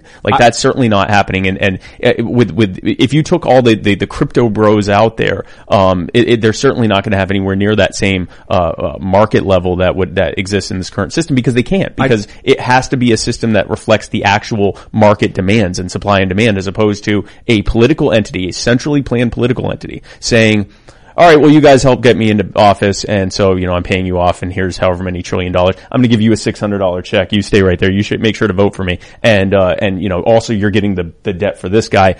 This all fell apart. Okay, well, we're going to print out more money and bail you out because you're too big to fail. You got to pay for this. You're definitely not too big to fail. That's the system that's built. That's the worst. The Federal Reserve unauditable system is the worst by far. Yeah. But I think that crypto unregulated by the people could get as bad. There is no utopian system, but the regulation comes in place if suddenly there's a reason for there to be suspicion of how Bitcoin is being used. It's out in the open and people can see it. Or if it's not out in the open, if there's some coin that, you can't see the back end of it, you can't see the ledger of it, it is centrally controlled, people are going to say, why would I use this when I can use this that's so much better? That's what happens from the market. It's like using the car analogy. If this car company suddenly is making cars that are absolute garbage, you know it, and you go buy a car somewhere else. You could do this with anything. Chicken sandwiches, skateboards, whatever. It doesn't matter.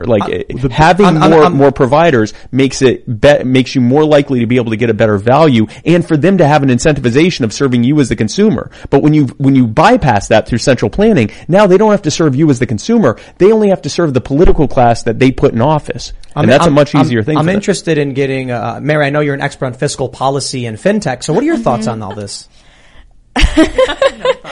I mean, I'm trying to think of the right questions to ask, but it's very esoteric. A little bit. Well, with the wallet, like with crypto wallets, it looks like there's a lot of people because everyone has a wallet, but it could be one guy that has 900,000 wallets. I mean, this argument doesn't track. Look, I could buy a bunch of rocks, and then I can go around being like, Tim Rocks, they're only mine, and you can't get Tim Rocks from anybody else. So if I buy a bag of gravel, it's true. That bag of gravel is exclusively Tim Rocks. He could own all that gravel. I could own them all. And then people are like, we want it, we'll give you bread, we'll give you labor. And I'm like, giving out rocks. That's no difference between that and any token. Just use Bitcoin as your example. So, Bitcoin is decentralized. It looks decentralized. I can buy Bitcoin, and then I've actually put money into the system. And then I would not just want to lose the value of that. Yeah. So other people can value it because they know there's a market around it with real value where people are willing to buy and trade. At some point, farmers are going to be like, we accept crypto. And you'll be like, great, what kind? And they'll choose. We accept Bitcoin. We accept Ethereum. And if you don't have those two cryptos, then you exchange it for that. But the value of those are going to skyrocket. Who owns them when they decide it's this proof of stake thing that they want to move towards, away from proof of work? Right. Who's creating the tokens? It's who has the tokens. Those are the ones that get to make the decisions. The people that have them. Yeah, those are the ones that are rich right now. They want to move it to a system where the rich people get to make the decisions. Right. So what could happen right now? What could happen? I'm not saying what we have right now is an ass. It's terrible. What could happen is that people build faith in a cryptocurrency that is centralized and controlled by rich, powerful people. That doesn't change the fact that the Fed is bad and we should find an alternate system, and crypto is pretty good. Yeah, so market-derived systems don't necessarily not allow for the centralization of wealth. But in order to be able to do that, you have to serve the consumer. If it's market-derived and not centrally planned, in order to be able to grow, maintain, and expand wealth, you have to be serving the consumer better than your competitors, especially if you want to expand it. And if you want to maintain it, you have to at least be doing it as well as your competitors. In a system that isn't market-derived, in a system that is centrally planned through a centralized monopoly of violence such as government, instead what you have is a system where I don't have to serve you. I just have to be friends. You're the bad guy again. I have to be friends with Mary, the government, who I just so happen to bankroll into office, and friend Mary too, who's on the other side. other side, and make sure that they're my friends and that they give me whatever I want. So now instead of having to do the often, mind-numbing labor to make sure that I am serving you and everyone else as best as possible, and where the consumer is king, instead all I have to do is spend a pittance of those resources just keeping them in office, keeping them fat and happy, and then getting them to give me whatever I want. That is inherently a system that feeds, everything has to feed a profit motive, right? The profit motive needs to be fed by serving the consumer instead of serving a small handful of the ruling class. We've got to go to Super Chats. If you haven't already, smash that like button, subscribe to this channel, and share the show with your friends. Head over to timcast.com. We're going to have that members-only show coming up for you at 11 p.m., but we're going to read what y'all have to say right now. So, what we got here? The snack lady Jackie says, nice to see Tasha's husband on the show tonight. I vote him for VP with Dave Smith, president, and Michael Malice, press secretary. We need this to happen. Are you intending to be a VP? I doubt I would run for VP. I honestly don't. I don't know if I'm going to be running for anything in the future. And right now, and part of the reason I started You Are the Power is until we grow this movement massively, we're really talking about who's the next guy to score the margin of error. Like, it doesn't matter until we have a much larger movement. So I haven't ruled anything out for the future. I just don't really care until we've done the movement growing. Right on. And would you kindly smash that like button? Let's read more. And hit the bell. Don't just subscribe. Hit the bell. We want your phone to explode with notifications every time these people I've never actually told people to hit the bell. Hit the bell. Does it work? Hit the bell. Everybody who's subscribed or if subscribe and then hit the bell. Hit the bell. Get the notifications. Let it wake you up. East F says, Spike, keep up the relentless trolling of the ATF. I do what I can. Thank you. Yeah. Do you agree, sir, that we should abolish the ATF? Yes. The ATF is it's a federal law enforcement agency targeting four legal things? Alcohol, tobacco, firearms, and explosives. It's actually now the BATFE, but they went back to being the ATF because everyone's like, what the BATFE? The Bureau of Alcohol, Tobacco, Firearms, and Explosives. Which should be like a convenience store. I know that's like an old trope. That's not my joke. It's like an old trope, but it's true. It's a cliche because it's true. The reality is the government has no business telling you that what you can own, a firearm or otherwise. And you can make the Second Amendment argument of it says very clearly the right of the people to keep and bear arms shall not be infringed. You can also make just the rights argument of if I have a natural right to defend myself, and you can also make the reality of power argument, which is that if a small handful of people have the only effective ability to project violence effectively, no one else has any say in anything. Right. All right. Warwolf says, with a bunch of crab emojis, Potato Man is gone. That's right. The Potato Man bailed on us. No crab hands. So now we're stuck with Mary. No, we're excited. Catholic. We had to get a sub in a Catholic. Yeah. No, but we also we'll have Mary here. We'll have Brett. We'll have Jamie. We'll have a couple people jumping in, and then Luke's on his way back. Right, Luke? Brett's here. Brett's here. Luke even had a problem with it when Seamus was on Pop Culture. What? Yeah, he was commenting, "Boo, Potato Man." It was in the chat. Yeah, and Boo, Potato on Man. Instagram too. People on Twitter think they have like a real beef. They're like, man, these guys really hate each other. Like, no, it's a bit. They're like ribbing. No, it's not a bit. It's completely serious. Yes, you don't understand. Seamus cries after every show. Every show. That's why he left for him. because Luke was trolling him in the chat. So Seamus was like, "I'm leaving." All right. What is this? John Kirsten says, Seamus talking of cock and tubs. Tim and Seatown and Ian double-handed mopping has me wonder about what is happening behind the scenes. Oh yeah, when Ian did the double mopping thing. Yeah. Double mopping. Feel the momentum. You actually have to pretend like the mops are in your hands. You know, the pressure that you feel, that friction. Raymond G. MAGA Stanley Jr. says, who's ready for MAGA month? Woo! The left may be setting our country a burning, but let's use that fire for barbecues, bonfires, and building community. Go IRL. Ladies and gentlemen, tomorrow begins the first day of MAGA month. Make America Great Again month. I have my Twitter profile picture ready. It is the same face, but I got the American flag behind me. And this is not just a month in which you grill burgers every day or on the weekends whenever you can. It's not just the month where you get the 4th of July to fire off fireworks.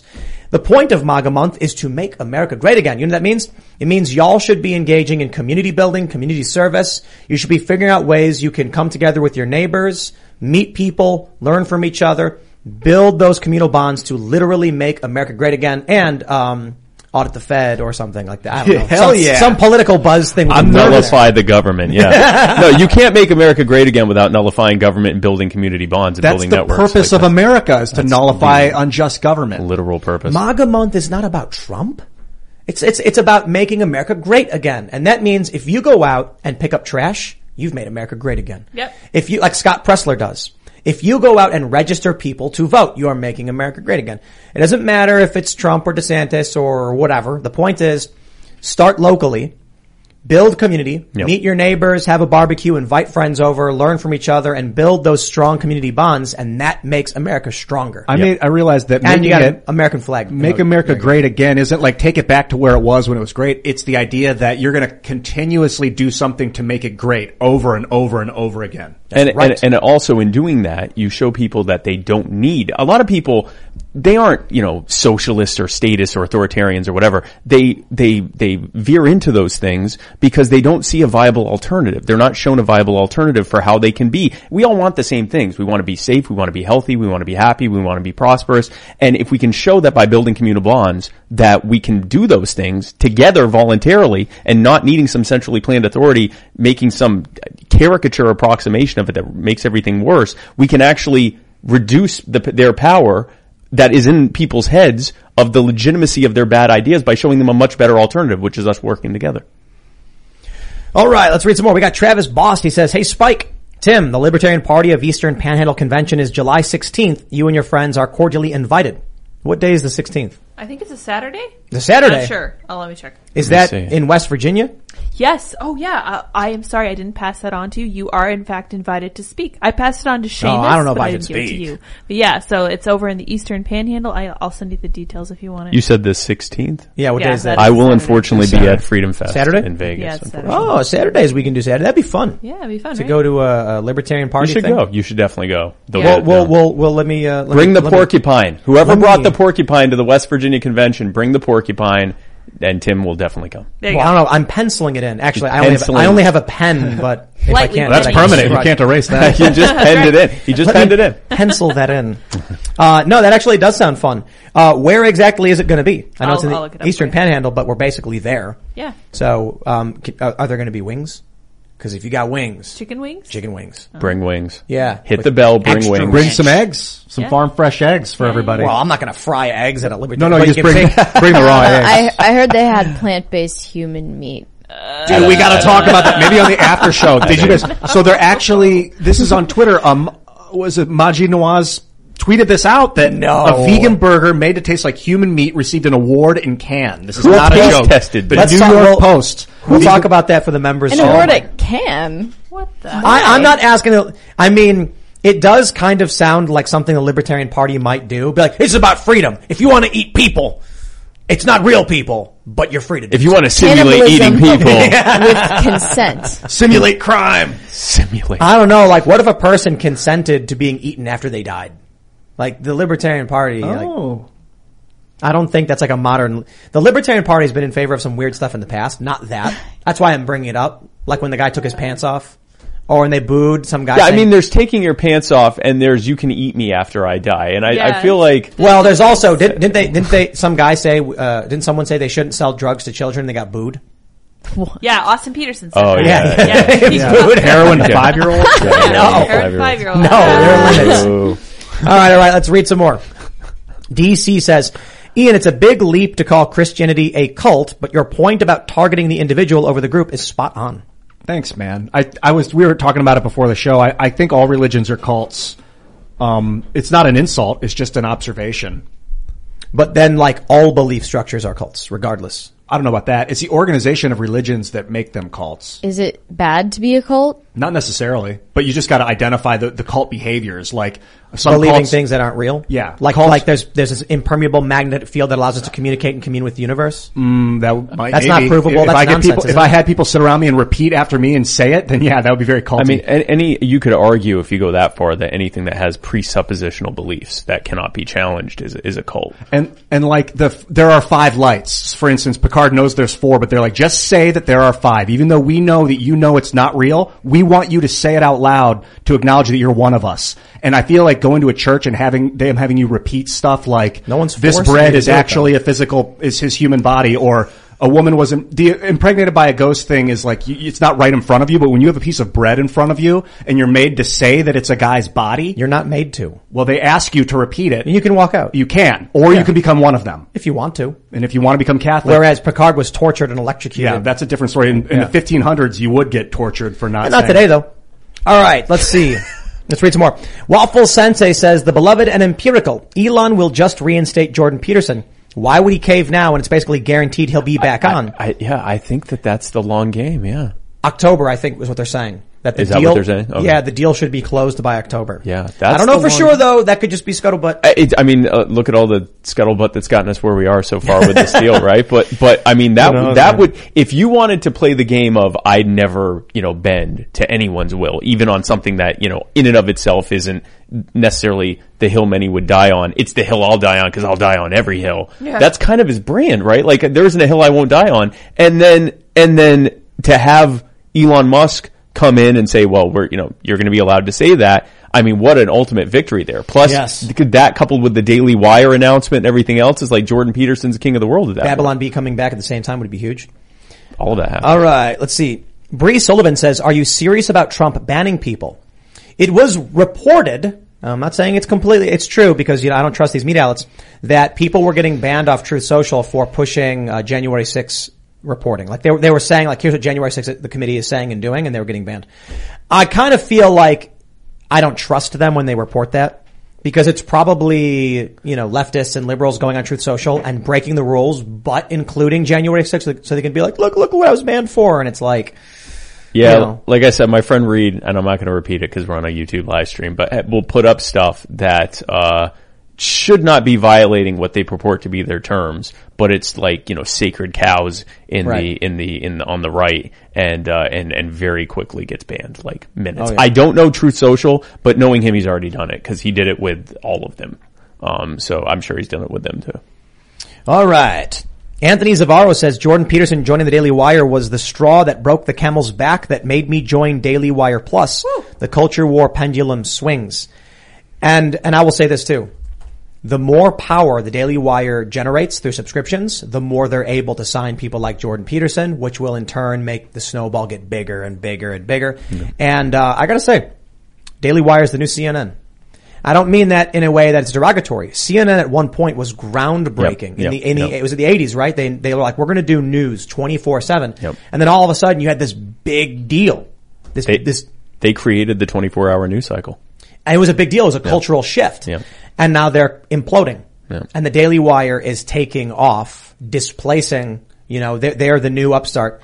They're not the first to do a streaming video on demand service.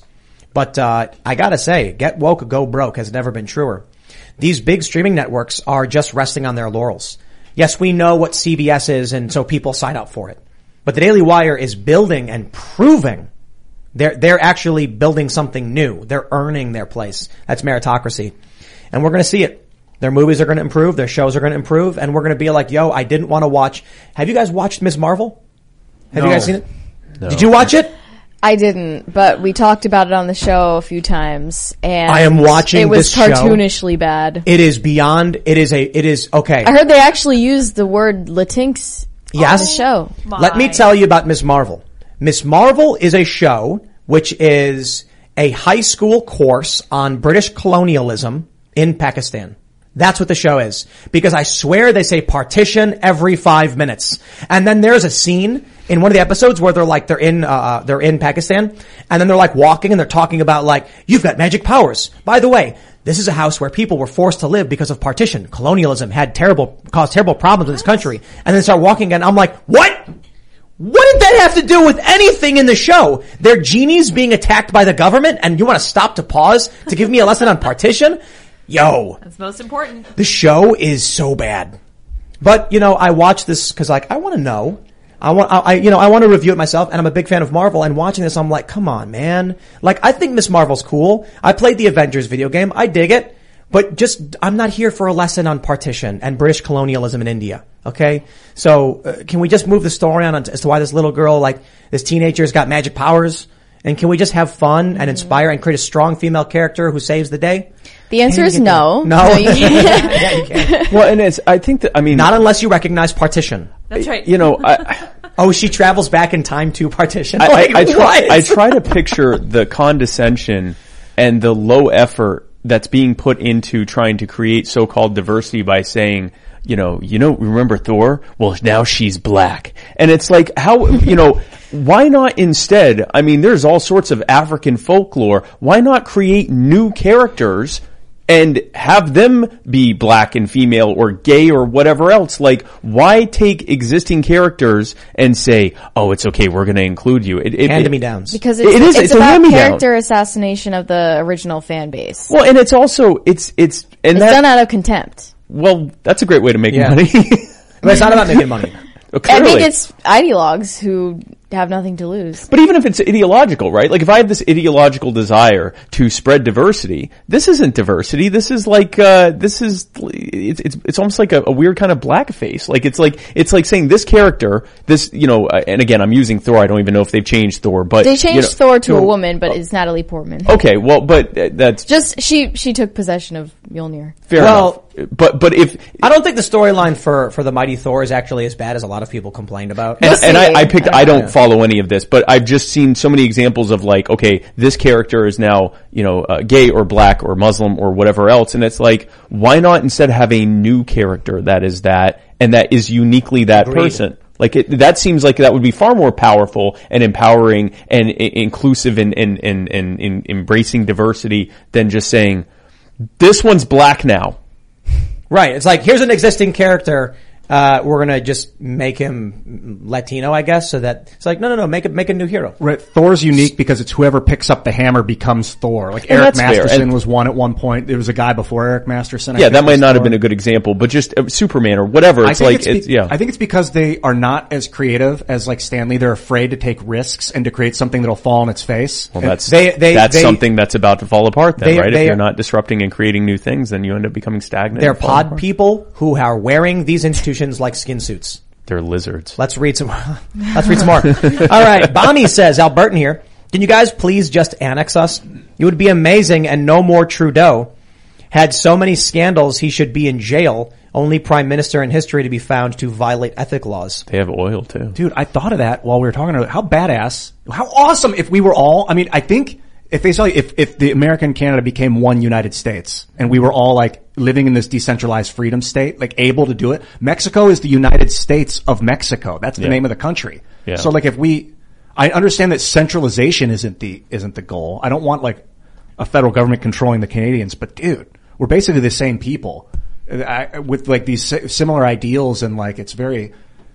I think I want to work from the bottom up to nullify the bad crap we have and then export that elsewhere. Like create a domino effect of people more locally and more in tune with their actual community, their actual culture. And culture, by the way, does not have to be geographical or ethnic or anything like that. It can be values based. It can be an online community that spans the entire globe. Community based, decentralized order with an eye towards nullifying the bad centrally planned order that's being imposed on them. That's something that can become essentially worldwide, but it's focused at the local level and it's focused on the empowerment of the individual and on voluntary solutions over bad coerced ones.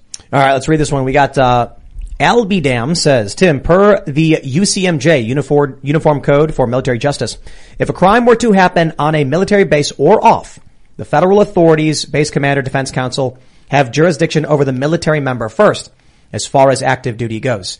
Yes.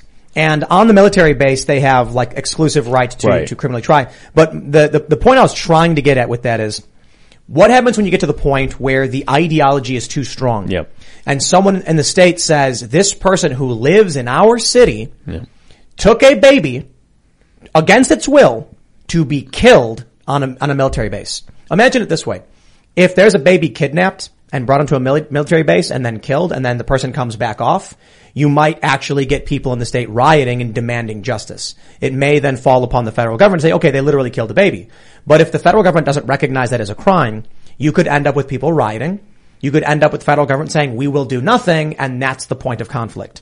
So it's like you were saying, the reality of power. Reality of power. The states have way more power at the state level. They got the guns, they got the numbers. So it's just a question of, I understand it's not legal, but secession wasn't according to Buchanan either. It didn't stop them. Yeah.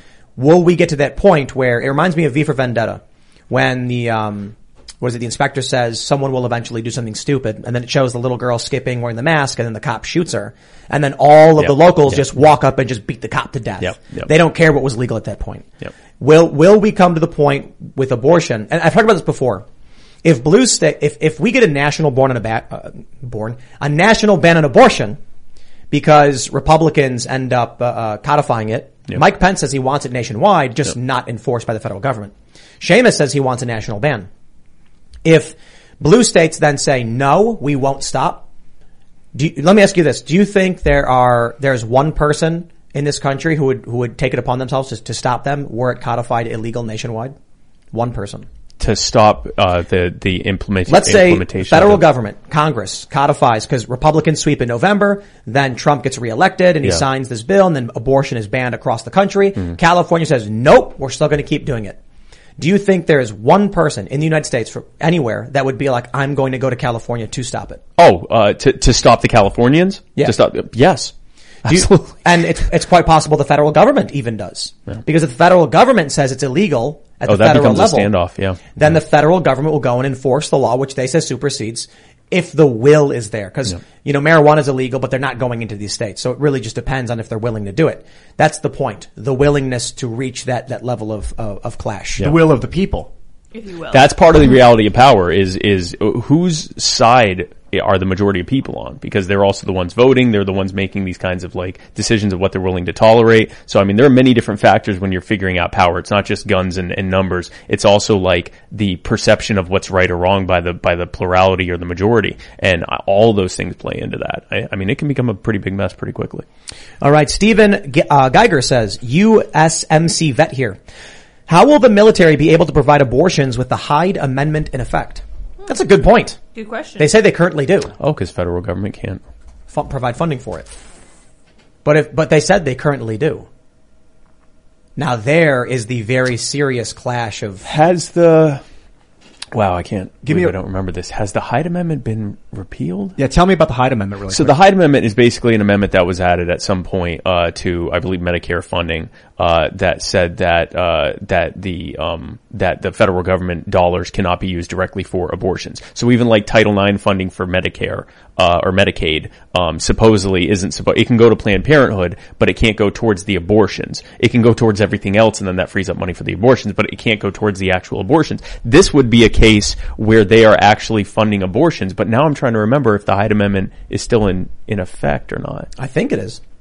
All right, we got Jesse Meek. He says, I'm a member of the Timcast website and simply can't send a pitch. I've tried several times a day for 10 days now and can't even report the problem. Is there a problem with the site? I don't know. We'll check. We'll look into that to make sure. But we don't accept pitches anymore. Right. Because we can't. We shut down the email. Yeah, we shut down the email. We can't accept pitches. So, too many legal implications, because if you send a pitch and then I don't even read it, but then we end up making the thing coincidentally, you can come at me for stealing your idea, and it's not worth it. It just makes people angry. Yeah. It's just better that we don't do it. It's not it's just basically we don't want there to be any, misconceptions or ill will because you couldn't respond to all right, of them. Right. And then people are like, I had this idea, and then we had a similar idea, and it's just it's better that we just take, solicited pitches directly, which is the reality of the industry. I will say, we try to be scrappy and punk rock, but every day we learn exactly why businesses function the way they do. Right. And, I've got friends at bigger companies. I won't name them, big CEOs, and they're like, it really is just the more people you hire, the more you become corporate, not by choice, by regulation. Yep. So we're learning a lot about what the government mandates, and it's crazy. Yep. People are like, man, my job sucks. The way they do these policies, I'm like, oh, those are legal. Those are legally enforced very policies. Important. The government makes them do it. So that's the reality of growing a big company. Yep. Nothing you can do about it. So it's stop your company from growing too big, so you can stay being small and just having fun, or try and have a big cultural impact, and then the government steps in and says, now you have to do all of these things. And then they're like, or then we can move our banks to Panama and become a multinational megacorp that lives outside of government bounds. Like, you see why that happens. Yeah, you either, you are not allowed to climb a steady ladder. You have to choose a lane, and the lane is either you grow up to a certain point and you don't get any bigger because it's not worth the hassle. You dive into it and become a company that, is making way more money, but is just subject to so much regulation and becomes almost stagnant as a result. Or you go to the next level where you just own everything. And you see like someone like Jeff Bezos, like Amazon literally has gone through each of those stages. And to the point now where Jeff Bezos is like buying entire media companies and, putting out hit pieces against the Pentagon because they didn't approve his $10 billion no bid deals, and like it's almost like becoming Lex Luthor, where he originally started his company out of a small office and went from small business all the way up to the biggest mega company ever almost. So that's the progression of what happens, and that's all because of the fascist corporatist system that government imposes on the market. All right, B. Anderson says, if they're not going to enforce abortion bans on federal property, what's going to stop them from not enforcing acts against little ones' crimes? I'm thinking about this. This is interesting. I tried looking up instances in which something is illegal at the state level, but not the federal level, and I can't. It's really hard to find. It's usually not that way. Yeah. Right. Yeah. But now we're there. Yeah. So let's say the government says, you know what, marijuana federally legal because the Democrats are really pushing it. We got some libertarian types in Congress. It may happen, but then you have a state like West Virginia where it's illegal. And they're going to say, yeah, well, federal law supersedes state law, but hold on. They're taking the law off the books. Just because it's not criminalized at the federal level doesn't mean you can do it. So what happens then if you have people in West Virginia going onto federal bases to do illegal drugs, as West Virginia would see it? Mm-hmm. Are they going to be like, we're okay with this? What if it goes even crazier? What if the Democrats actually say like heroin? And now you have heroin addicts wandering off federal property for whatever, maybe a military base, and they're all strung out and they're causing problems in the state. And the state's like, we got to arrest these people. Like, I don't think the state would tolerate people going into a military base, committing serious crimes, and then coming out. The thing that might be worth looking into is post-prohibition.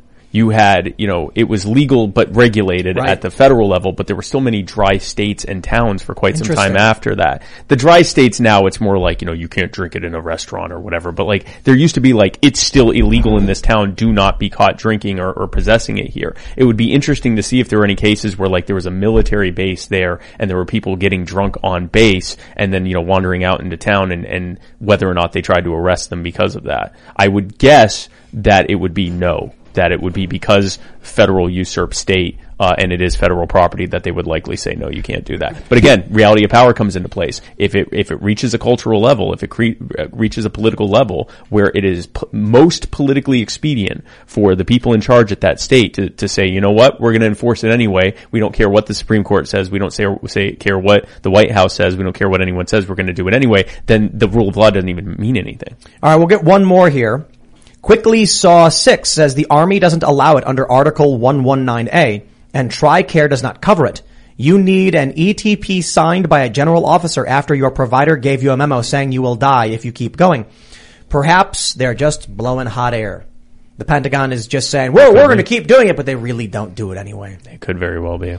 Ladies and gentlemen, if you haven't already, would you kindly smash that like button, subscribe to this channel, and hit the bell. Hit the bell. That's right, hit that bell. And head over to timcast.com, become a member, because we're only about 800 and some odd thousand subscribers away from catching up to the Daily Wire.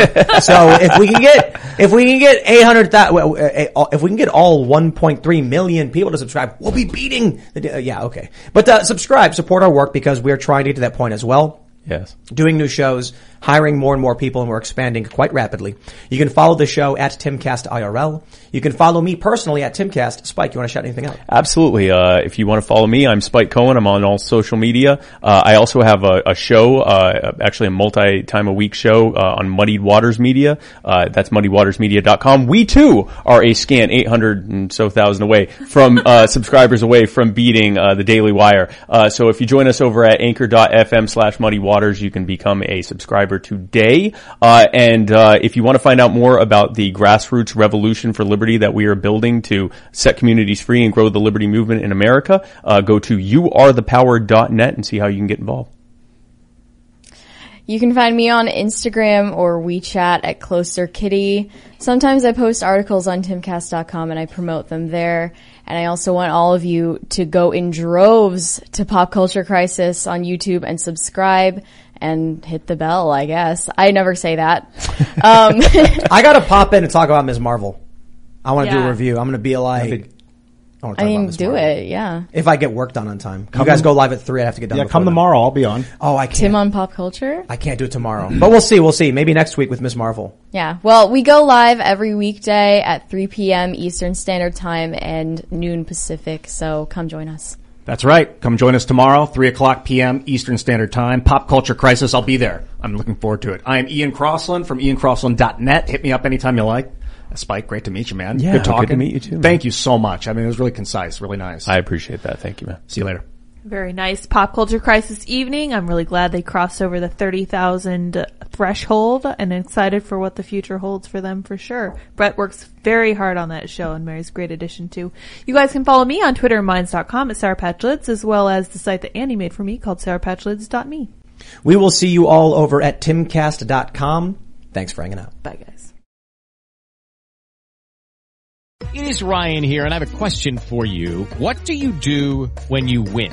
Like, are you a fist pumper, a woohooer, a hand clapper, a high fiver? I kind of like the high five, but if you want to hone in on those winning moves, check out Chumba Casino. At ChumbaCasino.com, choose from hundreds of social casino-style games for your chance to redeem serious cash prizes. There are new game releases weekly, plus free daily bonuses, so don't wait. Start having the most fun ever at ChumbaCasino.com. No purchase necessary. VGW Group. Void where prohibited by law. See terms and conditions. 18+.